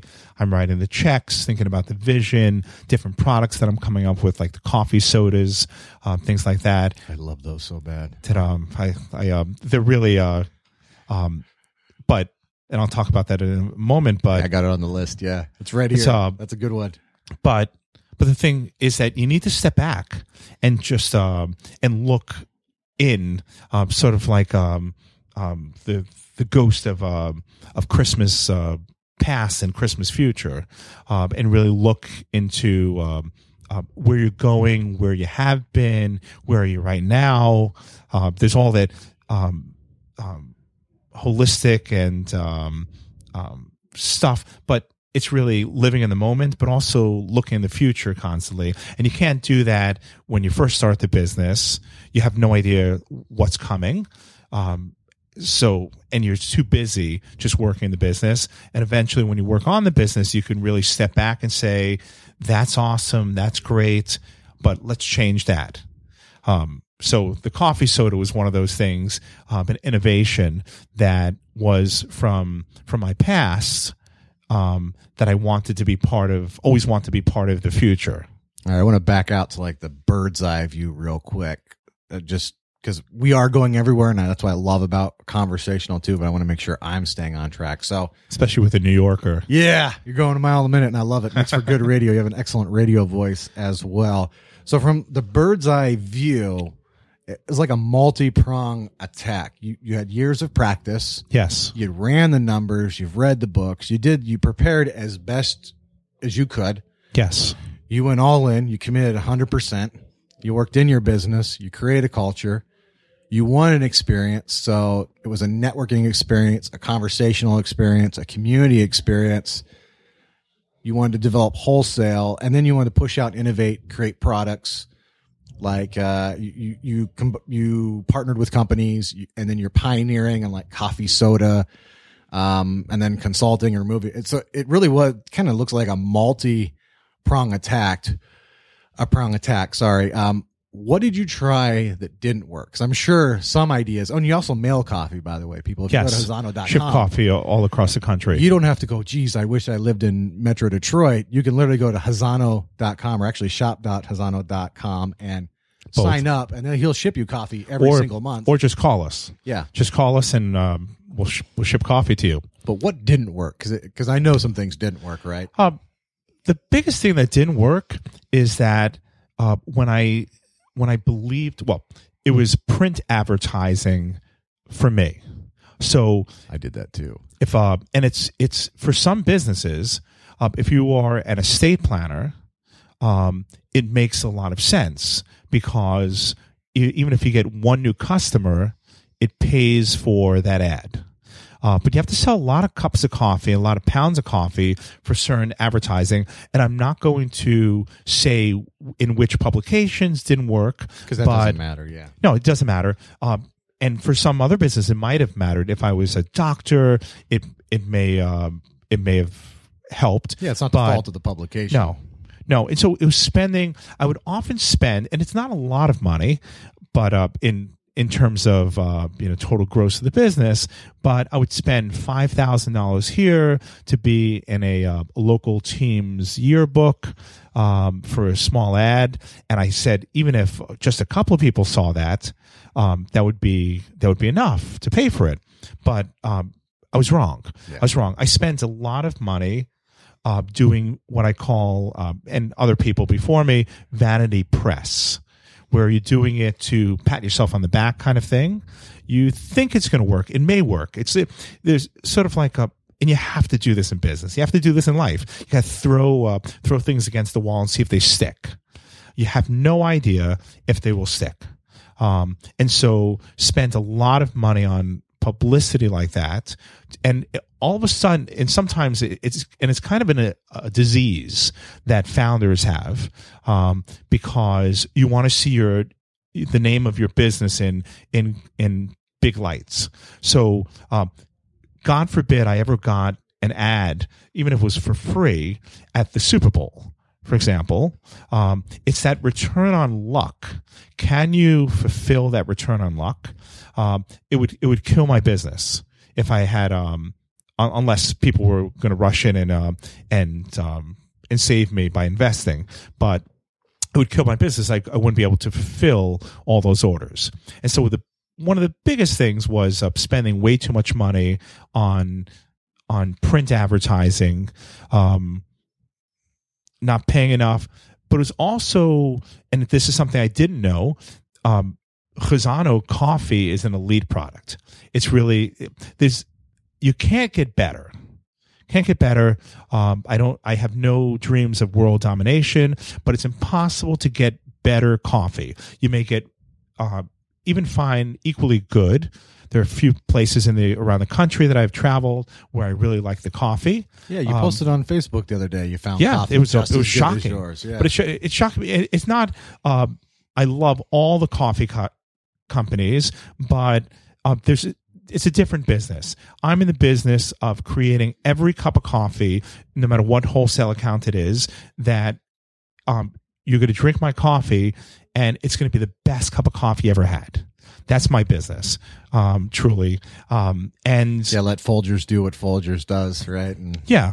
And that in my family, that's the F word. It really is too. I can't say anything bad about Maxwell House. Two interesting stories. First thing, my son is named Maxwell or Max, so I can't say anything bad about Maxwell House. Budding chef too, I noticed. Yes, yeah. So he's an awesome chef. He also understands that he doesn't cook as often now. He was making everything from fresh pasta to knishes. There was nothing. And he was also doing micro cooking. I forgot what it's called, but making very small things too. And he's really good at it, but it's the cleaning up. So yeah, that part always sucks. He really hates that. And his sisters are not cleaning up. Yeah. But the biggest part was not knowing my target market well. So I was going after all the big fish and getting them, but it was really killing my business. Once I raised my prices, they left me, and it was best thing that ever happened. Okay. It was freedom. So raising your prices fixed your mistake of Yes. not targeting your target market. Yes. And so when you raise your prices, the general belief is that if it's successful, you'll lose 10% of your customers. 10%. I only lost 5%. So it wasn't I didn't raise it high enough. But I lost all the big accounts that couldn't pay me on time. Man, that's good too. Those are good people to lose. Absolutely. Yeah. It's painful when you're a business owner because your identity, you take it personally. So another thing I read in my book, but it's a really important lesson that someone taught me when I was a cantor, a rabbi who married Lisa and me, who officiated at the wedding. I love saying that. But he said, I was having a problem with a particular synagogue, and he said, Frank, remember this.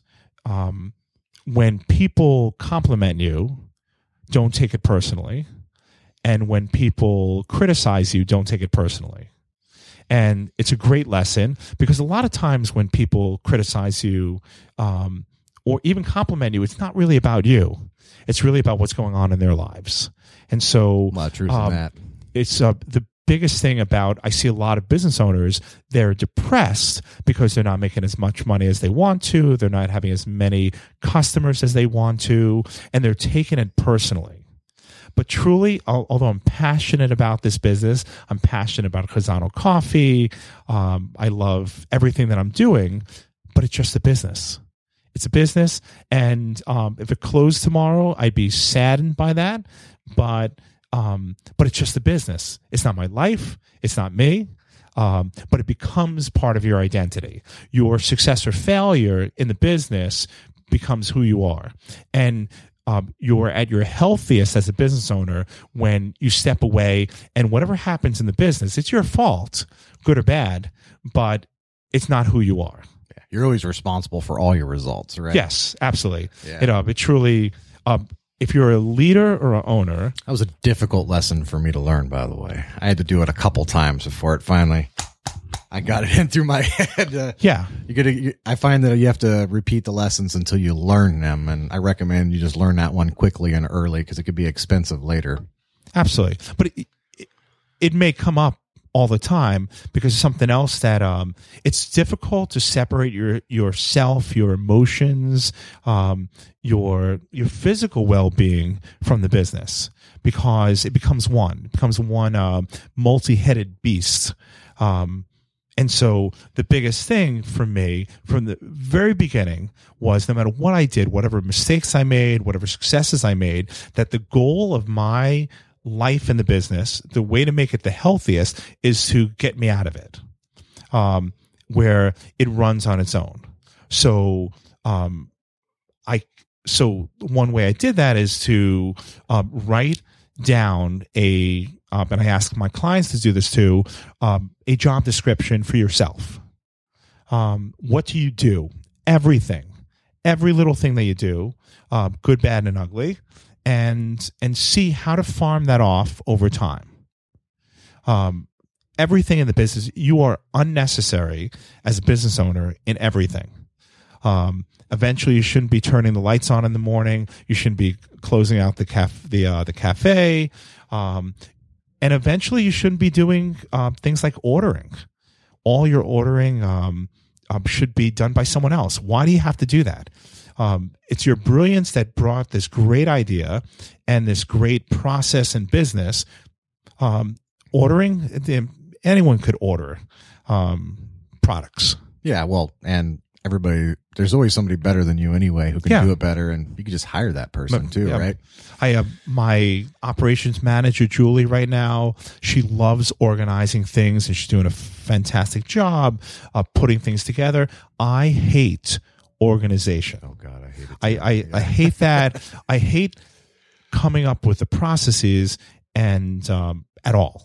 But the other thing is just like finding someone who's smarter than you. Find people in your operation that are better than you, that know a certain thing better than you and are passionate about that. I'm not passionate about QuickBooks, but I know people who it brings them joy, and probably different happy chemicals happen in their system when they get a big box of invoices. So for me, that's I would like to put that in a closet and I'd rather have a root canal than go through that. It'll be over quicker. So the thing about life and about business, find that things in your business that you love that are just bring you utmost phenomenal joy. Technical question. Helpful to me and everybody else too. Putting you a little on a spot so you don't have to know the exact numbers or anything like that. Over time, what did you figure out that you had to track as a brick and mortar and as a business to determine how effective you were being and what to change and what not to change? For example, in my business, I track the number of calls I make, new prospecting calls, appointments, offers, signed PAs, and closings. Like, I could track more, but I found if I track those 5 things, it gives me a pretty good indication of how I'm doing, what I can do better, what I could do differently if I track those things. In your brick and mortar business, what numbers did you find were important to track? Were the most important? I'm sure you track a lot of things, but so average transactions, how much average purchase from customers every day. That's very important. If you're a high priced business and getting 5 customers every day is awesome, then that's what you should track. So I always track how many customers what's the average every day, how many customers come into our shop. That's one number that I track, and how much do they spend when they come in. And so just that one number, it's always going up. It's going up big time every year, and I almost don't need to worry about those numbers at all. But how do I tweak it to grow my business and grow my life so that people spend more and not something insidious, putting snack food around the counter. Don't do that because I don't want them to spend more money and make themselves unhealthy. That's not my business model. And how do you get more people in the door? That's a big part. Another thing that I track really carefully is how much does everything cost? It's something that you have to, as a business owner, and it brings smiles to new business owners about how insane you have to be about knowing that, because prices change all the time. And so are you really making enough money when you add every part of this, the cup, the lid, delivery, the payroll, every aspect that makes that cup of coffee? What do you truly need? How much do you need to spend? How much do you need to charge for that? So it's cost of goods sold is a big number for me, because what Henry Ford, the great Henry Ford, was one of the greatest businessmen ever. He's I love him not as a person, because he was one of the worst anti-Semites I was going to say ever. And so but because it's just like there had to be a reason. It had to be some kind of mental illness that caused that that hatred. But business-wise, he was like a god, because one thing he taught, there's a little plaque on my counter that I remember that. I got a picture. Yes, of it. Someone stole it, and I bought another one. Someone stole that original plaque, and I bought another one. Come on, people! And whoever that is, I'm going to find you. But give it back. I hope they needed it more than you did. I hope they really. Well, I hope it. not, because it's really pertaining to my. And so the plaque said that that I like every color as long as it's black. And so it was a great philosophy. It hurt the business later on because other people other companies were offering different colors, and that hurt Ford for a little bit. But the other thing that he said is that Henry Ford would always look at a price and say to his managers, get the lowest price for me. And then they come back with the crazy lowest price. And then he would then say, find a lower price. And so without hurting your vendors, the cost of goods sold is a huge number for especially someone who deals with commodities like coffee. How do you get lower and lower prices with everything? How do you bring it as low as you possibly can and then go even lower? Because isn't your cost of goods something, I mean, correct me if I'm wrong, like labor generally is somewhere between 6 and 10%, and everything else, large number. It depends. Yeah. It's a very large number, but it also depends on your exit strategy. There's a philosophy, and if you study business and you go to business school, which I didn't go to business school, just learned on my own, but there's a certain number. Your cost of goods sold should be under 20%, and your payroll should be 30%, things like that. But it depends on your business. So my payroll is higher because I pay my employees better than any other cafe in the land, because I want quality people, and they should get paid as well as I possibly can. And and no matter how much money Khazano makes, I'll keep pumping that into payroll because I want them to live happy lives like I'm living a happy life. But the other part of that is that I want enough people on staff, and the right people, and pay them well so that I don't have to be there. I don't have to. So my choice was, and it causes me some stomach aches, but my choice was to make my payroll higher than is the healthiest for the business, but it's better in the future because I can be outside of the business and grow it. And have awesome conversations like this. It's true. If you weren't doing that, you'd be working in your shop right now, right? Absolutely. Yeah. But I track the cost of goods. That's a huge number for us. Transactions. I used to pat myself on the back how many accounts we have and how quick it grew.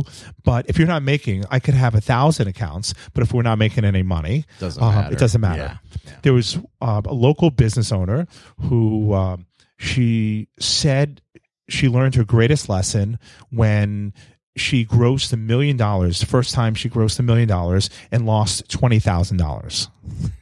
Ouch. Yeah. Sucks. So great accomplishment. You're still short. Yeah, exactly. And so that's in the back of my mind. All these life lessons are in the back of my mind that remind me that you need to make money. Yeah. Profit is necessary, and profit provides good things. It provides for happier owners and owners' family, so that the business continues and grows and adds benefit to people's lives. It's also a big thing. When you first start your business, you're basically working to give your employees a job. It's all going to payroll, and you're not paying yourself anything, but you really have to make a profit. And so all those little numbers, the cost of goods sold, my payroll, really looking into that, and it's not about how many sales, but what are good accounts for us now that will appreciate the coffee, will make money off of the coffee for themselves, when you go to the restaurant or cafe or office, people are going to say, what coffee is that? Oh, it's Khazano coffee? Where is that? And they'll become our retail customers. So what accounts, we don't accept everybody anymore. In the first, there was the floodgates, whoever wanted our coffee.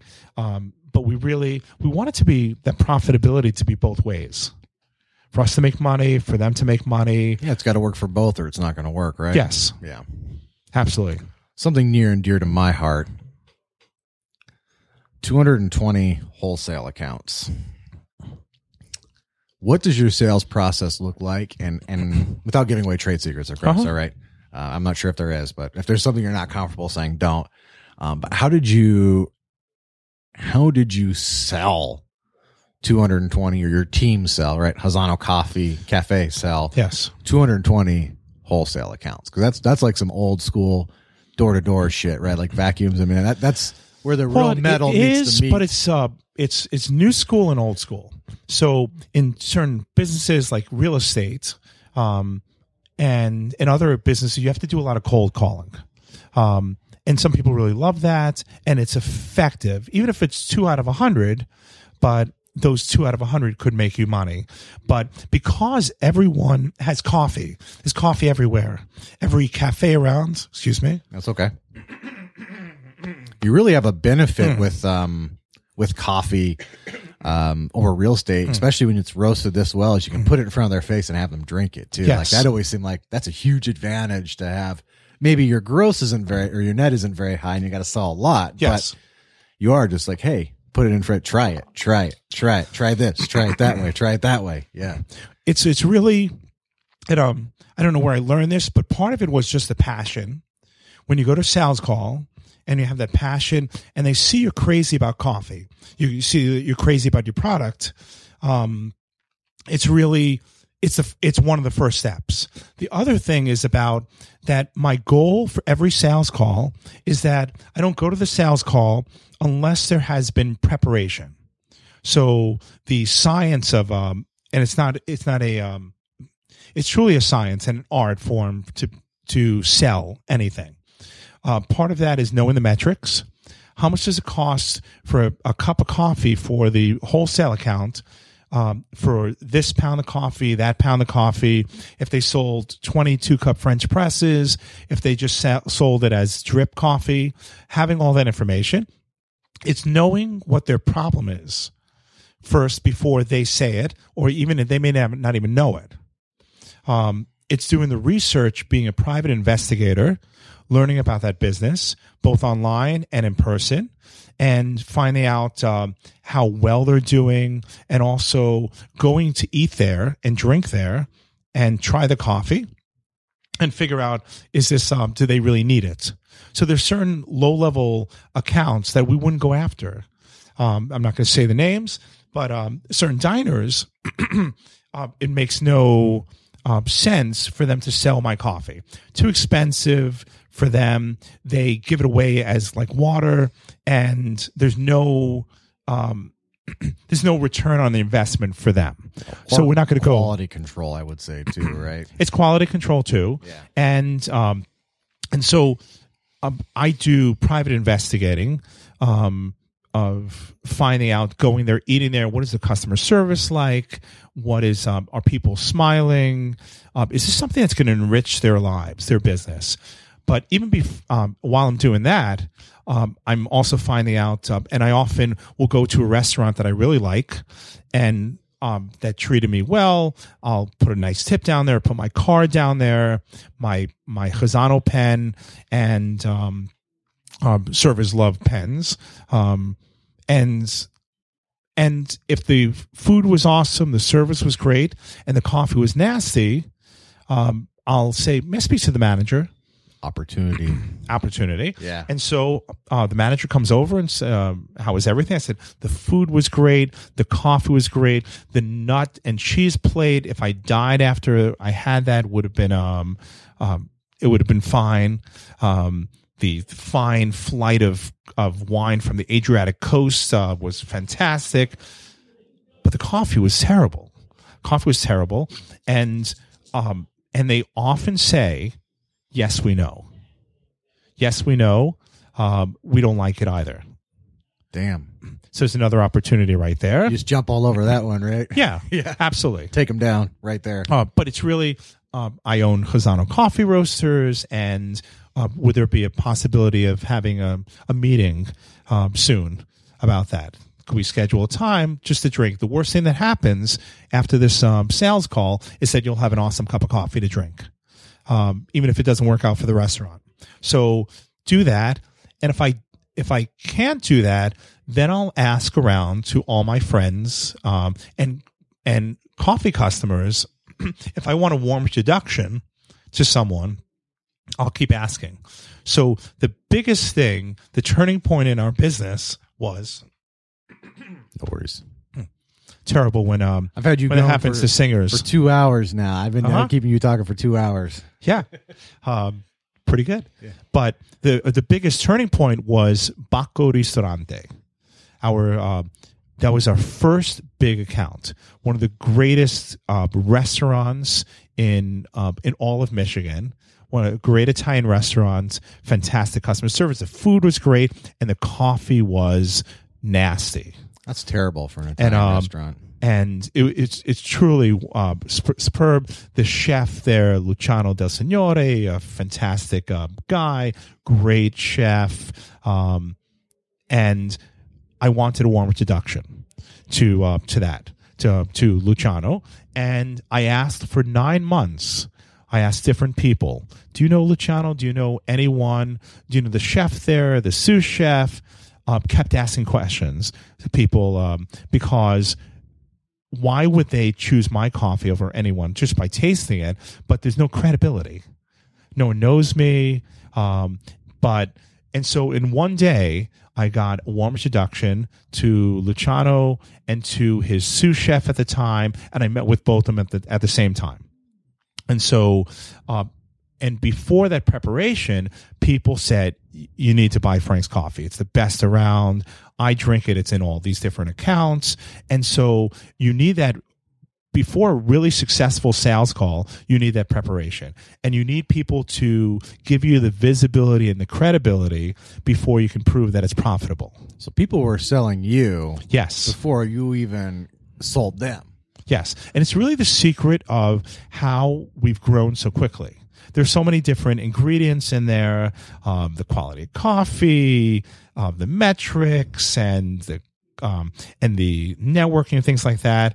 But it's whatever business or service that you provide, you need to teach if you want to have an easier, better life and a freer life, you need to teach your employees, your friends and family, your business friends, your vendors, what you do and what you're looking for. You need to teach them. There are certain specialty markets that I wanted a warm introduction to. So I have a list. I've always had a dream list of sales calls. So I wanted Oprah Winfrey on her last show to be drinking Khazano coffee in a red Khazano mug and crying as she's saying goodbye to her TV audience, and crying, and then pausing in between crying and taking a sip of coffee. And that's the best cup of coffee I ever had. That's one.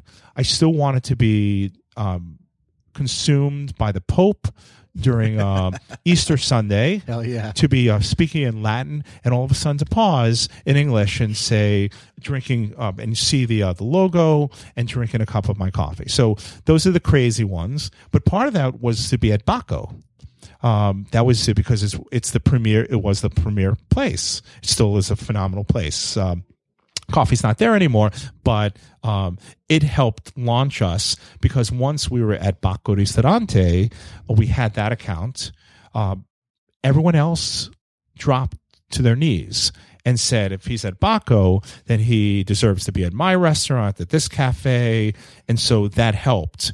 I needed that turning point, that tipping point. Yeah, it's like a third-party endorsement, right? If somebody Yes. else is also at a high level of excellence and Yes. quality, if they take you on, that is like a third-party testimonial, right? Yes. And just like when you, there's other philosophy and all of these business gurus talk about that you shouldn't spend time with, it's kind of cruel, but you shouldn't spend time with people, friends and business people who are beneath you, who are, you should find people that are above you. Yeah. That are greater Better than than you. you. Better Yeah, than you, absolutely. because, and even with weight, that if you spend time with people that are overweight, you tend to. Absolutely. I have lost 50 pounds since You look awesome. since hanging out with people who I don't are say that to fit men, but and you look healthy, awesome. And that's not cruel. Because I've known you before. That's the truth. Yeah, you saw me when I was 297 pounds and smoking and didn't care about my appearance and everything else. Yeah, you absolutely. That's not cruel. That's just true. It's you have to surround yourself with people who make you better. And even your spouse. You should have a spouse that makes you better. Yeah, and holds you accountable. Yes. Too. Yeah. I mean, I always look, if somebody doesn't hold you accountable, that means they don't give a shit about you. Absolutely. That's really the truth. Yes. It might hurt when they say it, but it means they care. Yeah. If they're not truthful with you, they don't really care about you. They don't care about you at all. So I hope you're listening to that. If I don't tell you the truth, I'm sorry. It means I don't care. Yeah, absolutely. Or I don't think you would care. Or it's just the truth. And I've been there too. So I've been on both sides. So park it. Get off your high horse. That shit's true. Yeah. So man, that's a lot of preparation for accounts. I like that. So you Absolutely. have a list too. Like, okay, I have a list, and I have at any one time, and everyone should do this. Have a list of 10. You should have your dream list. Who would launch you into the next phase of your business or life? I'm gonna have to go do this. Who would launch you into your next phase of your business life? Because meeting the president of the United States would be cool, whoever it is at the time, be really cool, but it's not going to really grow my business. And having a picture of myself with the president, that's not going to do it. But meeting with someone that looks at me and my business and says, let me help you out with that. Who is that person? That's kind of a segue into your consulting business, right? Something that you want to do. Also, part of what you said earlier is, I know you're not at the top, but you're sending the elevator back down with your consulting business. Was that part of that? Was like, look, I learned all these lessons. Here's what worked and here's what didn't work. Let me help you out and shave a bunch of time off. And yes. Okay. So even if the building is a skyscraper and there are 100 floors, even if you're just on the 5th floor, you should send the elevator back. And if you have good things in your life and you have positive power, you should help other people get better. And so when I first started the business, because I just poured my money on the table and the business was growing and successful with sales calls and wholesale accounts and all of that, and getting all these warm introductions to bigger and better accounts, I felt really blessed that people were helping me out. And so I wanted to help other people out. And so before God and Coffee Consulting came about, people would send the Ferndale Chamber of Commerce would send new business owners. People were thinking about business. They'd say, go talk to Frank at Khazano Coffee. And I sit down with anyone, I still do, and talk to them about their business and try to figure out how to grow whatever they want to grow. And it is stupid simple, but since I've been doing it, but it's works. Different. You send people business. Yes. They send you business. Yes, absolutely. I mean, it does work. It does take time. Yes. Right? It doesn't happen the second you do it. It's paying it forward. Yeah. And every cliche you can talk about, but people will, for whatever reason you do it, whether it's out of sheer money and profit or doing it out of the kindness out of your heart, it's going to help your business.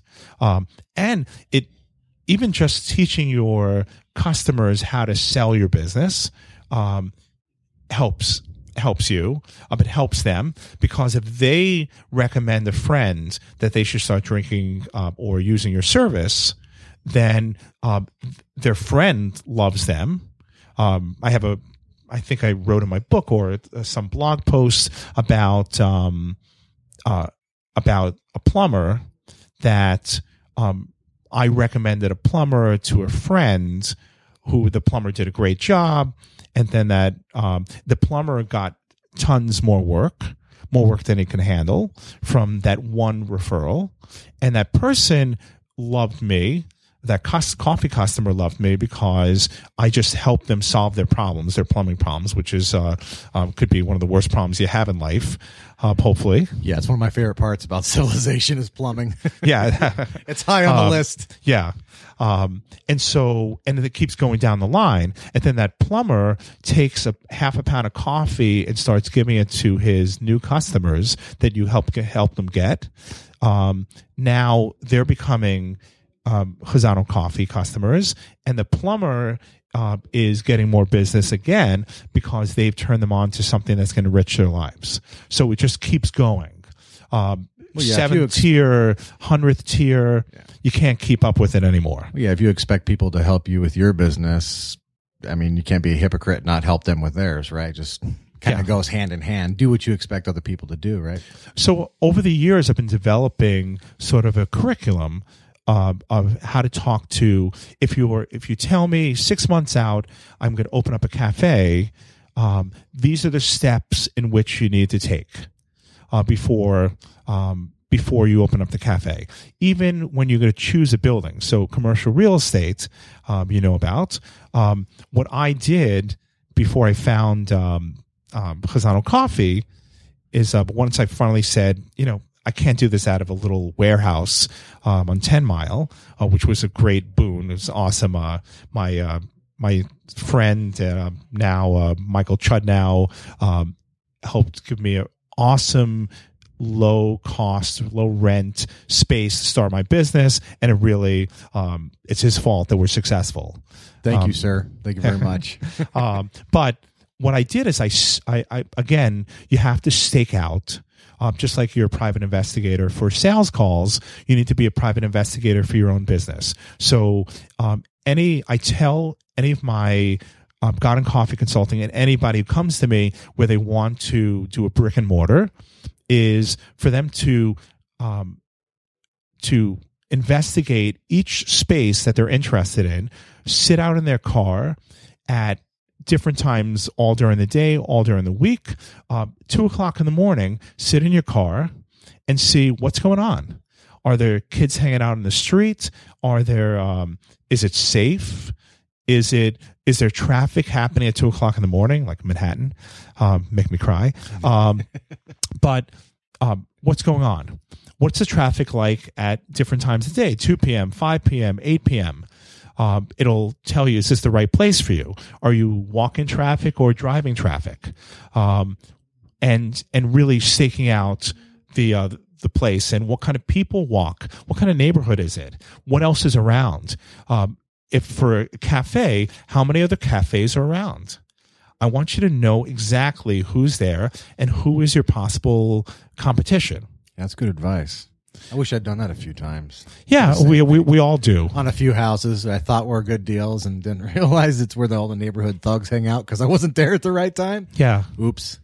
Yeah, and you don't, a lot of times you could do as much research as possible and still not have all the facts. Yeah. And there are people who open up cafes and restaurants all over the place, and then the state or the city decides this is a perfect time to fix the roads. And like on Telegraph. Oh my God. Around that knocked out a lot of people over when they shut. Oh man. Michigan, they do all that. That can really hurt a business. It could destroy your business. Yeah. You could build it up, but if you know that, if you have a strong foundation in your business and people know you and they're already there's a value proposition there, it doesn't hurt you. So Ferndale did an awesome redo of all the roads, and but it wasn't a problem at all because although it was difficult to get into my cafe parking lot, it wasn't impossible. And the other thing about being a business owner of any kind is make it as easy as possible for your customers to buy from you. So so I have all these backup. Just like SWOT analysis, but what if this goes wrong? Yeah, you don't have one thing. You have several things you're doing at all times. Yes, yeah. But I'm always in the back of my mind thinking about, and I have different lists. What bad things could happen? What if there's a main? What if there's the main water main bursts in the neighborhood? How do I serve coffee? So I know what to do. What if there's major construction there and no one can reach my cafe? I'm going to, what we'll do is we'll deliver it to people. We'll deliver it to their homes. We'll do whatever it takes to get them their product. Catering, something. That's good. So you sit around at night going, wow, what can destroy my business and what can I do to turn it around? Yes. I should have done more And of that constantly too. thinking about other revenue streams. So you open up a brick and mortar and you sell X. You sell coffee. That's all you sell. What else is there? How else do you get it to different customers? So we do catering coffee. We have no food at all. I want people to taste all the different notes in the coffee. We've never had a bite to eat except once a year for our yearly anniversary. Yes. We have cake, and that's it. And it's almost out of laughter and fun to have food in the cafe. But what other ways can you grow your business? What are the different revenue streams that will help you? Because we have retail and wholesale. What if it's really cold outside or it's snowed 12 inches and no one's coming to the cafe? We have the wholesale accounts to do that. If the wholesale accounts, if we lose some key ones, what can we do to bring people into the cafe or go out? Should I do certain promotional events that will bring more people to buy from us? Should I do more social media to get people to come and buy online from us? So constantly thinking about what's next, what's new. Or what I like, you wrote a book you wrote a book for several reasons, but I also launched your consulting business. Am I correct in that? Yeah. Yes. And so we say when you put sugar cream in our coffee, in Khazano coffee, that God cries and an angel loses his wings. Yeah, you don't want to do that, folks. You don't want angels losing their wings, do you? Yes. But it has to do with our daily conversation with customers. It's a little joke that we say all the time, but it's also a way of educating customers. And it launched my business, and it's God and Coffee, because we've been talking about the Jewish, the observant Jew, the clergy aspect of my life. That's always part of it. And the coffee business. So my wife came up with a name. It's a play on God and Country, God and Coffee Consulting. But that launched that, and it was a way. And I've received clients from all around the country who've never heard of me but bought the book online on Amazon. God Cries and You Don't Want Dessert, Do You? Because this is what they want to do.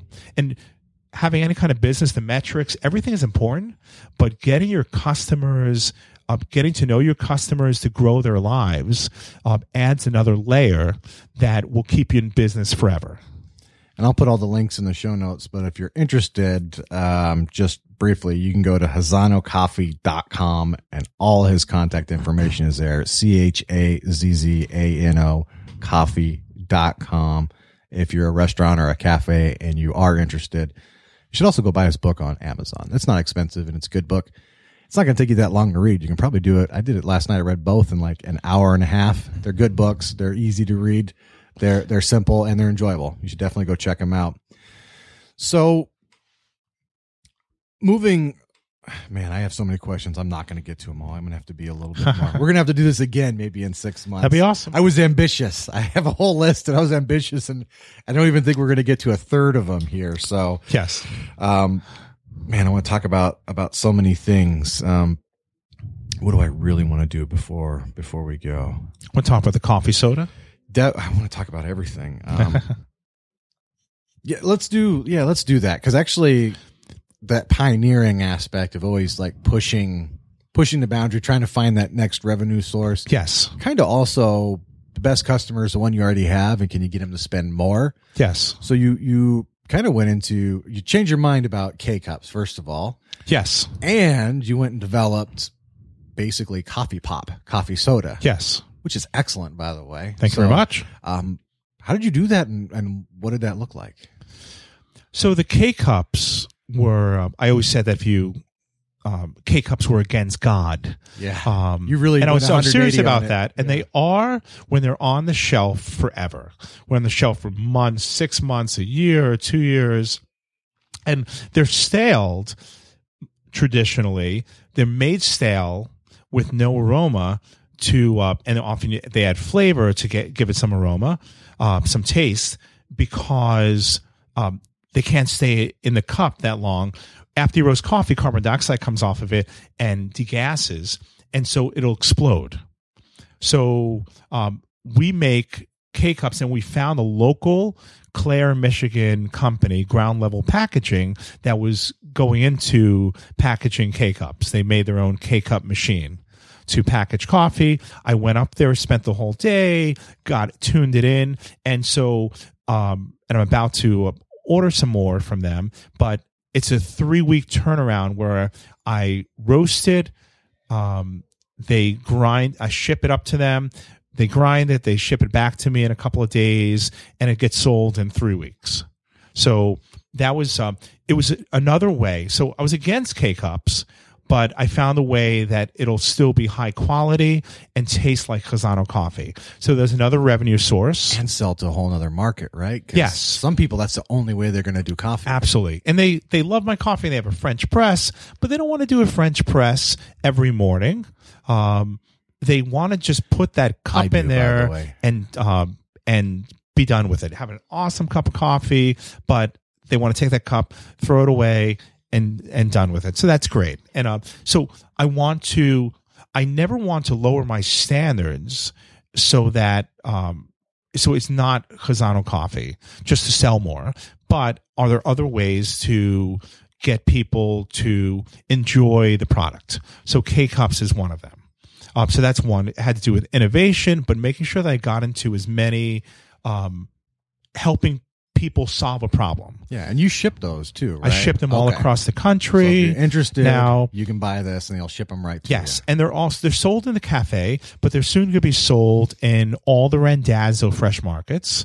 And probably more to come after that. The issue for us is that we do things in a small way. I don't want to be in every supermarket because I want it to stay fresh.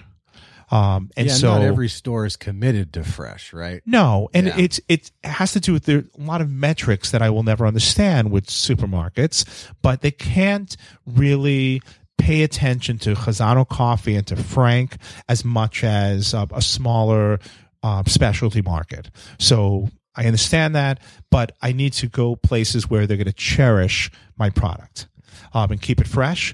The coffee soda was a dream of mine. Even before I being a coffee roaster and all of that. It's so good. My my grandmother, my Italian grandmother Mary, a blessed memory, she died at 99 years old. Should all be so lucky. Yeah. But we should all be so lucky physically, because her mind was going, but her body, she could walk up 2 flights of stairs, tall stairs with no problems, carrying groceries in her hand. It was awesome. That's really Italian, by the way. When I lived in Italy, it was the old ladies, 90 years old, hobbling up the steep hill, carrying a ton of stuff, disabled. There was no ramps. They didn't give a shit. They just no. And I truly want to be like that. Yeah. But I hope the genes are in there for that. But she would ask me to bring up this Brooklyn. No, it's not Brooklyn born. It was it was a East Coast Brooklyn coffee company, Manhattan Special Espresso coffee soda.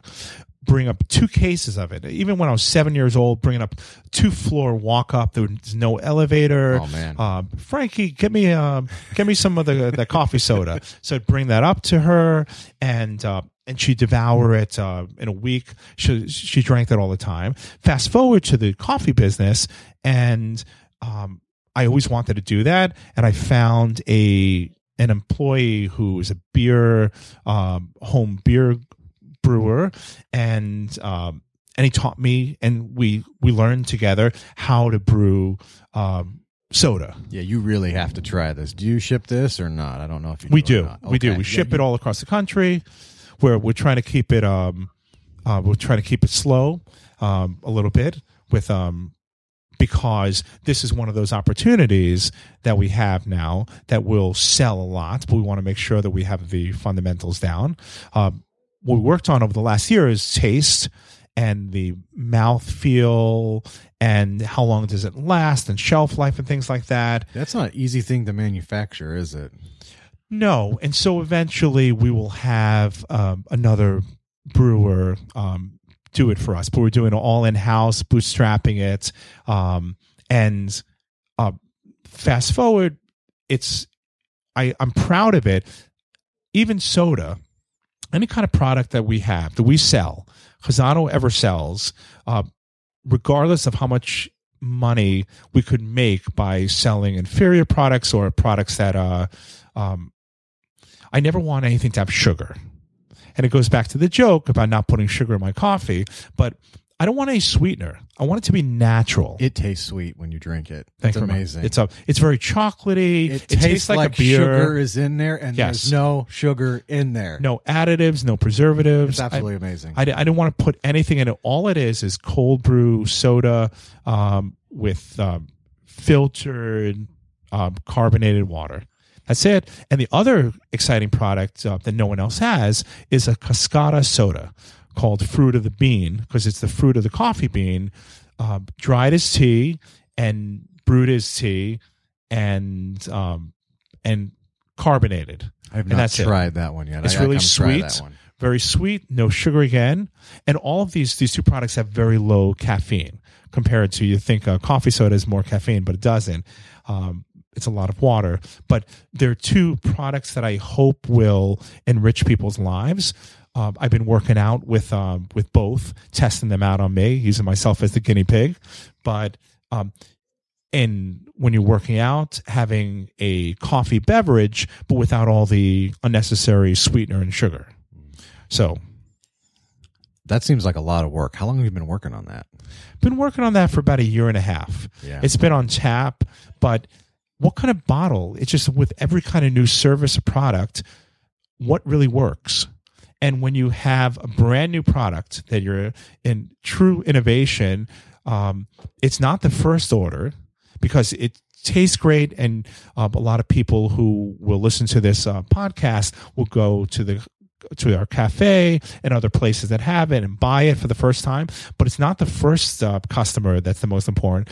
It's when they come back and buy it the second and the third time. Yeah.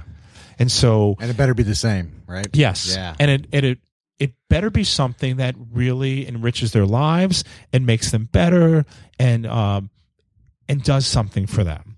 And so building a service or a product, that has to be part of the equation. And thinking ahead, how do I make this product easy? So they're in beer bottles. They're in 12-ounce beer bottles because I want it to be great for craft beer companies to serve it. And if you go to a bar with friends and you just don't want to drink, or you're the designated driver, like me, you having a soda, and there's lots of craft soda around. And a lot of these awesome breweries like Dragon Mead have phenomenal craft soda that they serve. But you want to maybe have a beverage that looks like a beer, looks like an adult beverage, has a beautiful head on it, like the coffee soda does, Brooklyn-born coffee soda. It really does. It's kind of like a Guinness head too. They're really fine. It reminds me of the finish on a Guinness, the actual texture, not the taste, but the texture of the carbon dioxide, I guess, or whatever you use. I'm not sure. Maybe it's nitrogen. I don't know. Yeah, no, it's CO2. But it has fine. Awesome head retention. Yeah. It'll last for a couple hours. You leave it out, you'll still see that nice ring around it like a beer would have, and so it looks like an adult beverage without the buzz. Both caffeine-wise or alcohol-wise.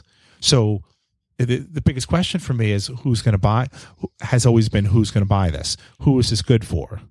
Coffee, it's one of the oldest products around, and it's almost everyone drinks coffee of different quality. Or coffee-like drinks. Or coffee-like drinks. But almost everyone drinks coffee, but this is a completely new product.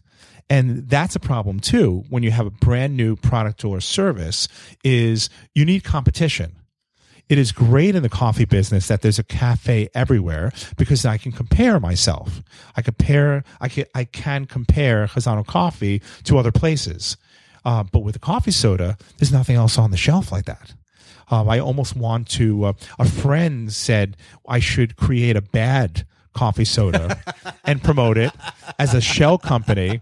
And I'm sure some company has done that before. Yeah, it's like a Wall Street thing right there. Right? Here's Yeah. Plan A. We create one, then create the bad one. Exactly. But I almost want to have that kind of Pepsi challenge kind of thing. But there's nothing else like it.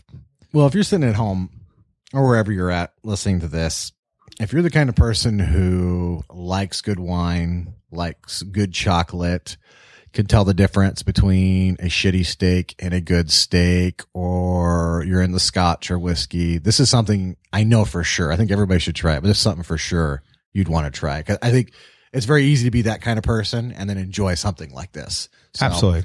that if I would for sure recommend it for everybody, but if you're one of those people, definitely give it a shot. It's very interesting. It's very delicious too, and it'll give you something else to obsess about. So that's my recommendation on it. If you're that kind of person, you will enjoy it. I'm that kind of person. I enjoy it a lot. And if you're that kind of person also, you should come to the shop and do a flight of different coffees. You could do 4 different coffees. You could try all 12 coffees if you want, if you can handle that. There's also, because that word insane, we have all these different brewing methods. And so we have, one day I was thinking about some batter hit for the cycle. It wasn't even a natural cycle, but in baseball, hit for the cycle. They got a single, double, triple, and a home run in the same game.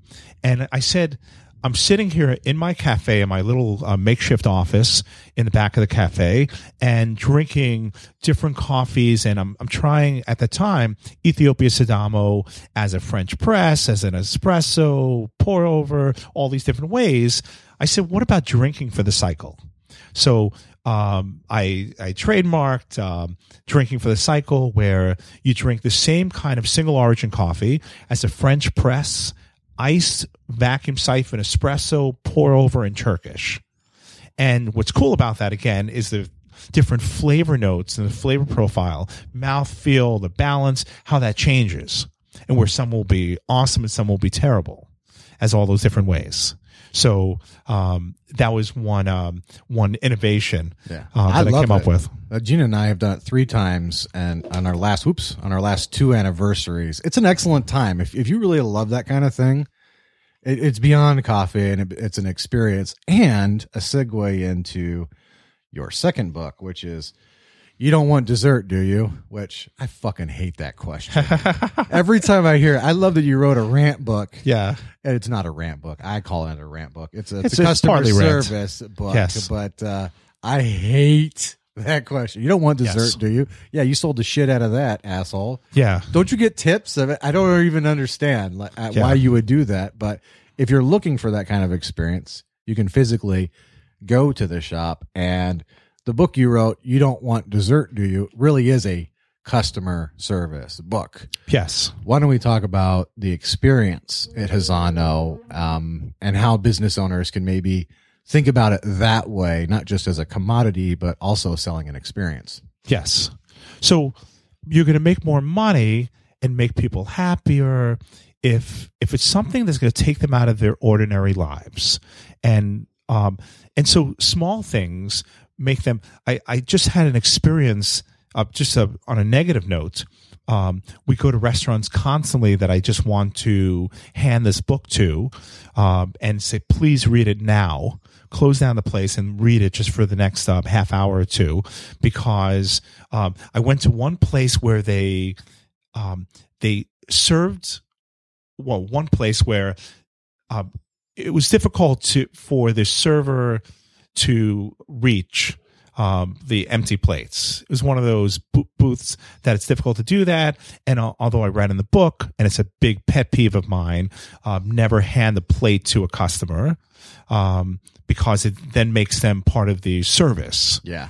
To do that. And they're paying extra so that they don't have to clean plates, and they don't have to serve or or hand things or get their place ready. Sell the order. My other pet peeve, right? Yeah, sell the order. So, I mean, the big thing about selling the order, that's if there's a circle of hell, if Dante's Inferno was correct, then there's going to be a circle of hell. Circle of hell. There are going to be many circles. I have many circles of hell. One is where they just serve bad coffee to like coffee roasters all day long, and you just have How to keep miserable drinking. would that be? That would be terrible. You know, to do that for eternity.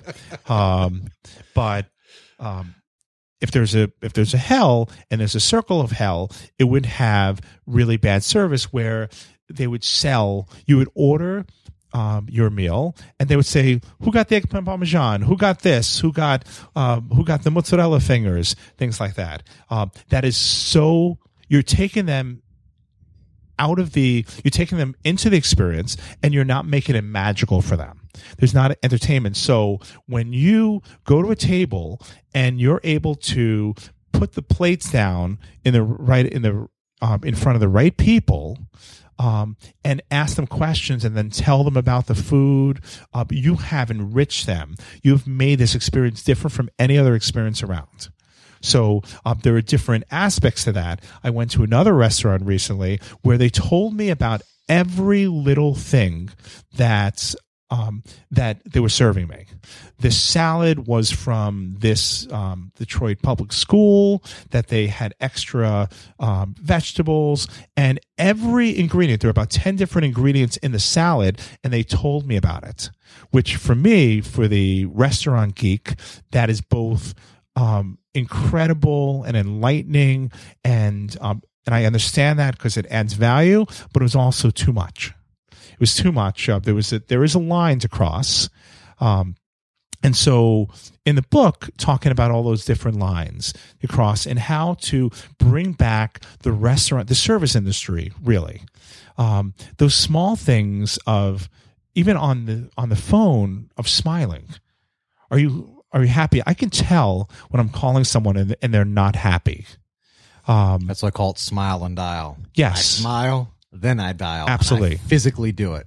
Yes. Smile, then dial. That's a great point, because it's true. It's necessary. You can tell. Yeah. You can tell. And so that's a big thing.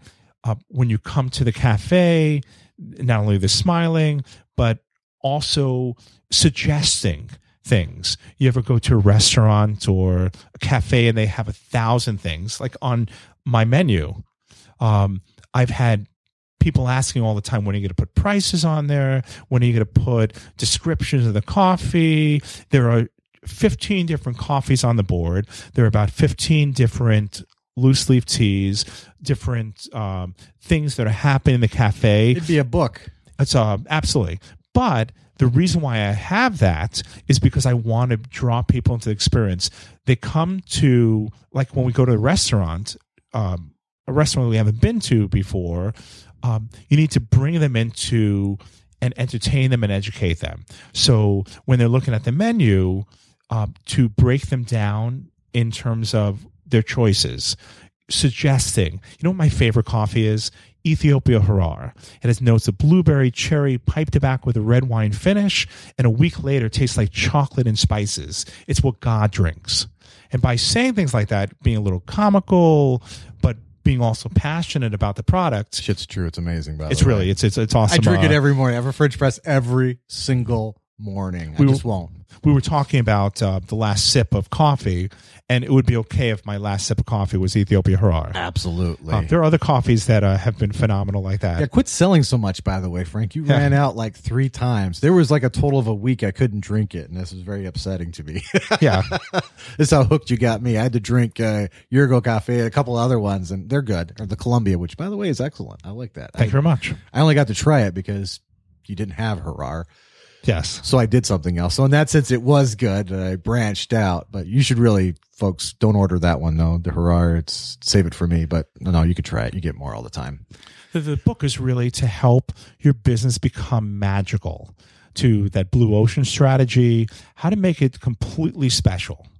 How to train your employees to love the product and to suggest certain products. I love when I go to a restaurant, even a great restaurant, where the server hates a particular dish, hates it. It could be greatest dish, but they don't like it, and they say, I would not suggest that dish. But if you really want to have a great entree, try this, because this is great because of these reasons. That's fantastic. And so all those little pet peeves of serving plates crossing across people, that takes us totally out, and it breaks up our conversation. The reason why we go to eat is to be entertained, to have a conversation, to get out of our ordinary lives, to not have to clean dishes, to celebrate an event. And you're taking us out of you're almost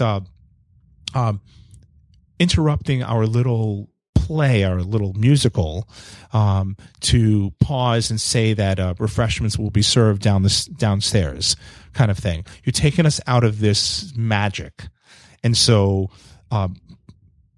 buy the book, because it'll be partly funny, it's easy to read, but also when you are a customer in a restaurant, a cafe, you should have, I think we've acquiesced now with service, that we tip a certain amount just because we feel like we should, but there should be greater excellence in restaurants and cafes these days, and any kind of customer service experience. Well, people should pay attention too, because regardless of what side you're on or what you think, this is a global economy, and there is somebody somewhere working their fucking ass off. Yes. Who is going to bury your business. And it's going to do it much better because of just some simple things. There's so many examples of big businesses that they took, like Zappos. They're selling shoes, selling shoes online. If anyone asked me about that, I said it's stupid. That's such a bad idea. But the customer service is so good that that it's a huge business. It's, again, taking whatever you do in life, even if it's walking the dog, but doing everything you can possibly do at the highest level of excellence, and also finding ways to do it differently, constantly innovate. If someone is the best companies in the world, when other companies start getting close to them, they innovate and go to the next level. And so you got to do that no matter what you do in life, whatever business it is. Think about the customer's experience. What I always thought was crazy too is they're selling the order, they're reaching out, they're doing all this stuff, and there's two people at the table. I, for the life of me, maybe if it was 15, that is a lot to remember. I mean, I think it's still your job and you should do it well. But when there's two people at the table, that's really when it hit me. I was reading, I'm like, yeah, he's right. Yeah. I really got mad. I'm like, there's only two. How hard was it to remember? Two things. Absolutely. But also, I say you should write down on the bill, the guy with the Detroit hat, on the right, there should be numbers on the bill of person number 1, number 2, number 3, so that you can get yourself out of that they don't even know you exist in the experience. We're just trying to make our lives better, getting a really good meal in our bellies, having a great glass of wine. We just want to enjoy that experience, and it's very easy to do this, and owners need to teach their managers what they expect. You talked about the culture of Fasano, but it's an ongoing treatise. It's an ongoing. You have to manage people. Yeah, it's alive eternally. You have to care for it. Yes, and if you don't, it goes away and it dies, right? Yes, or replaced with something else. And so you have to make choices. It's also about you have to be there in the beginning. So what I learned, it's not a crucial thing, but if I ever rebuilt the coffee bar in the cafe, I would make it shorter, because what I didn't realize is that when you reach over on the bar, if you're a shorter person, a shorter employee, you can't reach all the way. And so I never want my employees to hand a cup of coffee to people for many reasons. It'll spill but it's just not great presentation. It's not magical. And so I had to teach them and constantly teach them and remind them, don't hand it to them. Walk around. I don't care if it's crazy busy where everyone is sweating and perspiring because they have no idea how we're going to serve all these customers, and it has been like that. But I want you to walk around slowly, hand it to them, put it in front of them in the right place, and enjoy your coffee and walk back. So those are choices that you have to make and think about. Also, it makes no sense to stack plates at the table. Because it looks terrible. I just had, my son's mashed potatoes being smashed against my eggplant parmesan. Why? And just it looks terrible, and it takes you back to your kitchen. You're thinking about all the other things you have to do. You have to clean up your kitchen, things like that. It makes no sense. Why not stack them? Why not put them on your arm one at a time, up and down your arm, and learn that? It looks good. It looks entertaining. That you can do that, and I can still do that. I don't do it with the fine china that we have at home, but even do that at home. Learn how to do that, even if it takes a couple of trips to do that, which may take some time. But you need to learn all the different customer service tricks that will make your customers enjoy the experience. Buy the book, read it. Bottom line is the experience really does matter and can make or break the business too. And I think it's only going to become more important into the future because I see competition increasing, not decreasing. No, right? And there's always someone. That's the blue ocean strategy, is to keep making that blue water as far as possible, and the sharks keep the dolphins around you to keep the sharks away, because there's always someone who's going to come up with a better idea. Stay hungry, folks. Yes, absolutely. All right, we're at 2 hours and 41 minutes, but I do have to ask you one more. Well, it's a couple of questions. Favorite books, blogs, podcasts, shows that you found that helped you personally, and it doesn't just have to be business. It could be life and or habits maybe you developed that you found useful. I call this part of the podcast like success habits and books and podcasts and things that helped you out. Is there anything that stands out in your brain that you think that helped you more than others, or that you found more useful than others? Right? I know. Absolutely. Blue ocean strategy obviously is one that absolutely. It's a little bit of every book.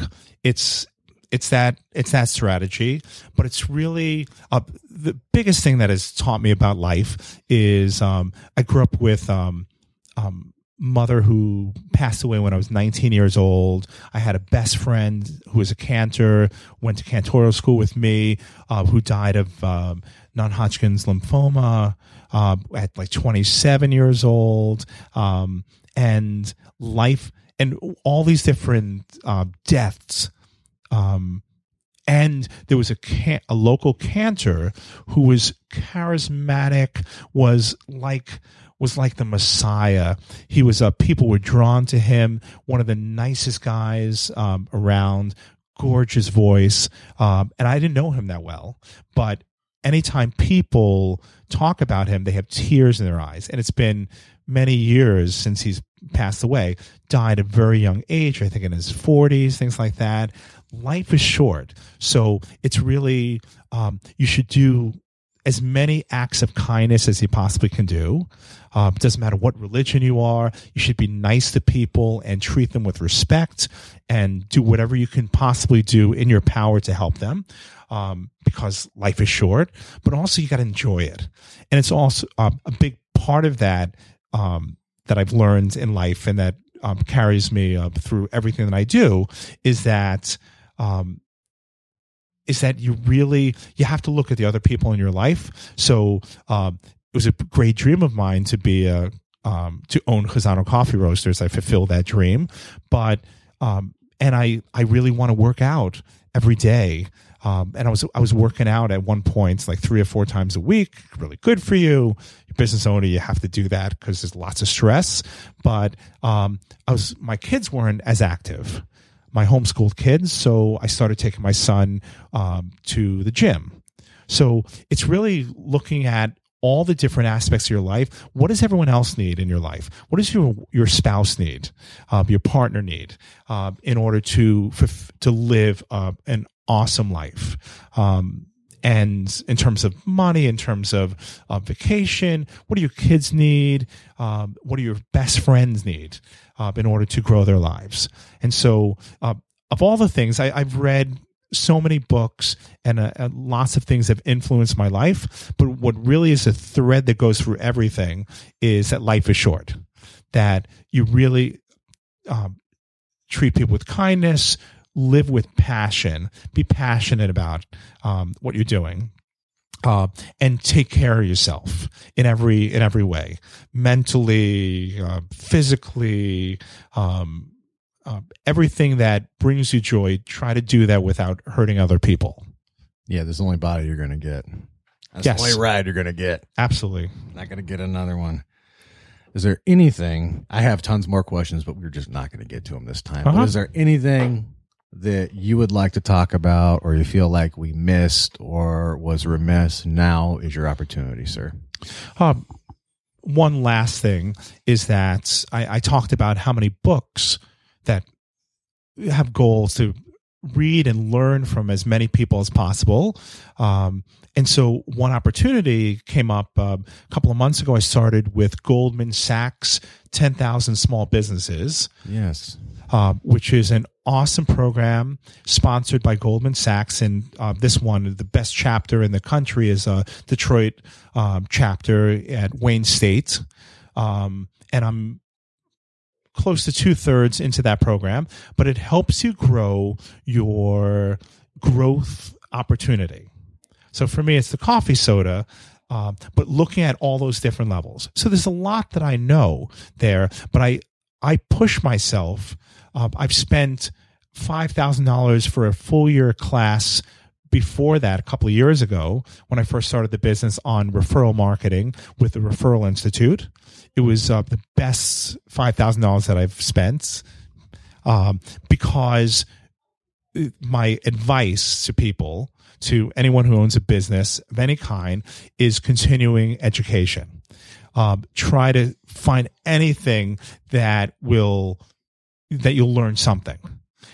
Even if 6 months go by and you learn one thing, it's worth it, because it's something, you gain something out of it, and it helps you grow your business. So that Goldman Sachs 10,000 Small Businesses has been a phenomenal opportunity, and it's helped me grow as a business person. You get to a certain point, it's very difficult to find anyone who knows anything more about coffee than I do.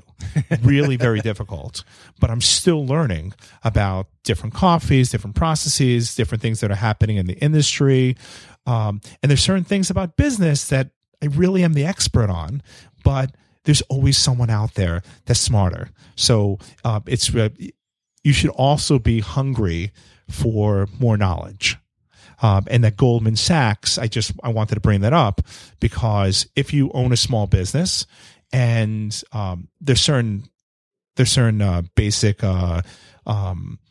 things that your business, a certain amount of money that the business should have grossed over a certain amount of years. But if you're hungry to grow your business, sign up and see if you can be part of this Goldman Sachs group, because they teach about branding, marketing, negotiation, financial intelligence, and the culture, how to build your culture, the HR aspect of owning your own business, the entrepreneur, how to further grow and come up with innovation, how to dream, how to put those dreams into reality, all of that stuff. They talk about with some of the greatest professors around the country come in and teach us. So that's a wonderful opportunity, and it's free. Do you have that link, or can I get it? I don't have, but look for. I'll Google it. I'll give it to you. I'll put it in the but show look for notes, Goldman folks. Sachs Yeah. 10,000 Small Businesses. online, and I'll supply you with that link. Thank you. I will put that link. It sounds like an excellent opportunity for the right people. I will put that link in the show notes. The last thing and you never say, are there any last things to a New Yorker? But one last thing that I want to share, and you could always, I don't know if you don't have to include it, but I include everything. Everyone should write a book, even if it's not going to be published. I've started and stopped several times. That's fine. But write that book. The reason why it's so great to write a book is because it teaches you what you believe. So you think you believe certain things, but it truly brings it out. What is important to you in life? What are the basic themes of your life that you can share with other people? And so I constantly push myself. I'm trying to publish a book a year, at least one book a year, until I have no more ideas to write. Yeah, didn't your kid write a book too? My daughter Doris wrote two books, and she's writing a couple more right now.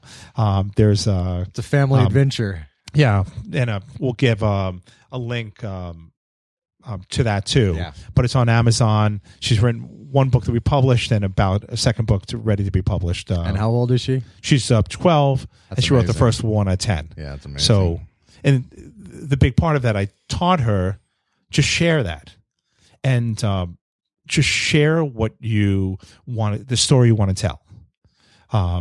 My kids hate my books because they sound like me, and they hear these stories all the time. Yeah, they could speak the book to people. So your dedication was funny. It was an apology to your wife who had to listen to these stories 10,000 times. Yes, yeah, and she still has to. So yeah, it's never going to end. Hopefully, no. Well, it does come to the end. But Frank, I want to thank my guest Frank for coming out. Thank you so much. I had a great time. I was looking forward to this one.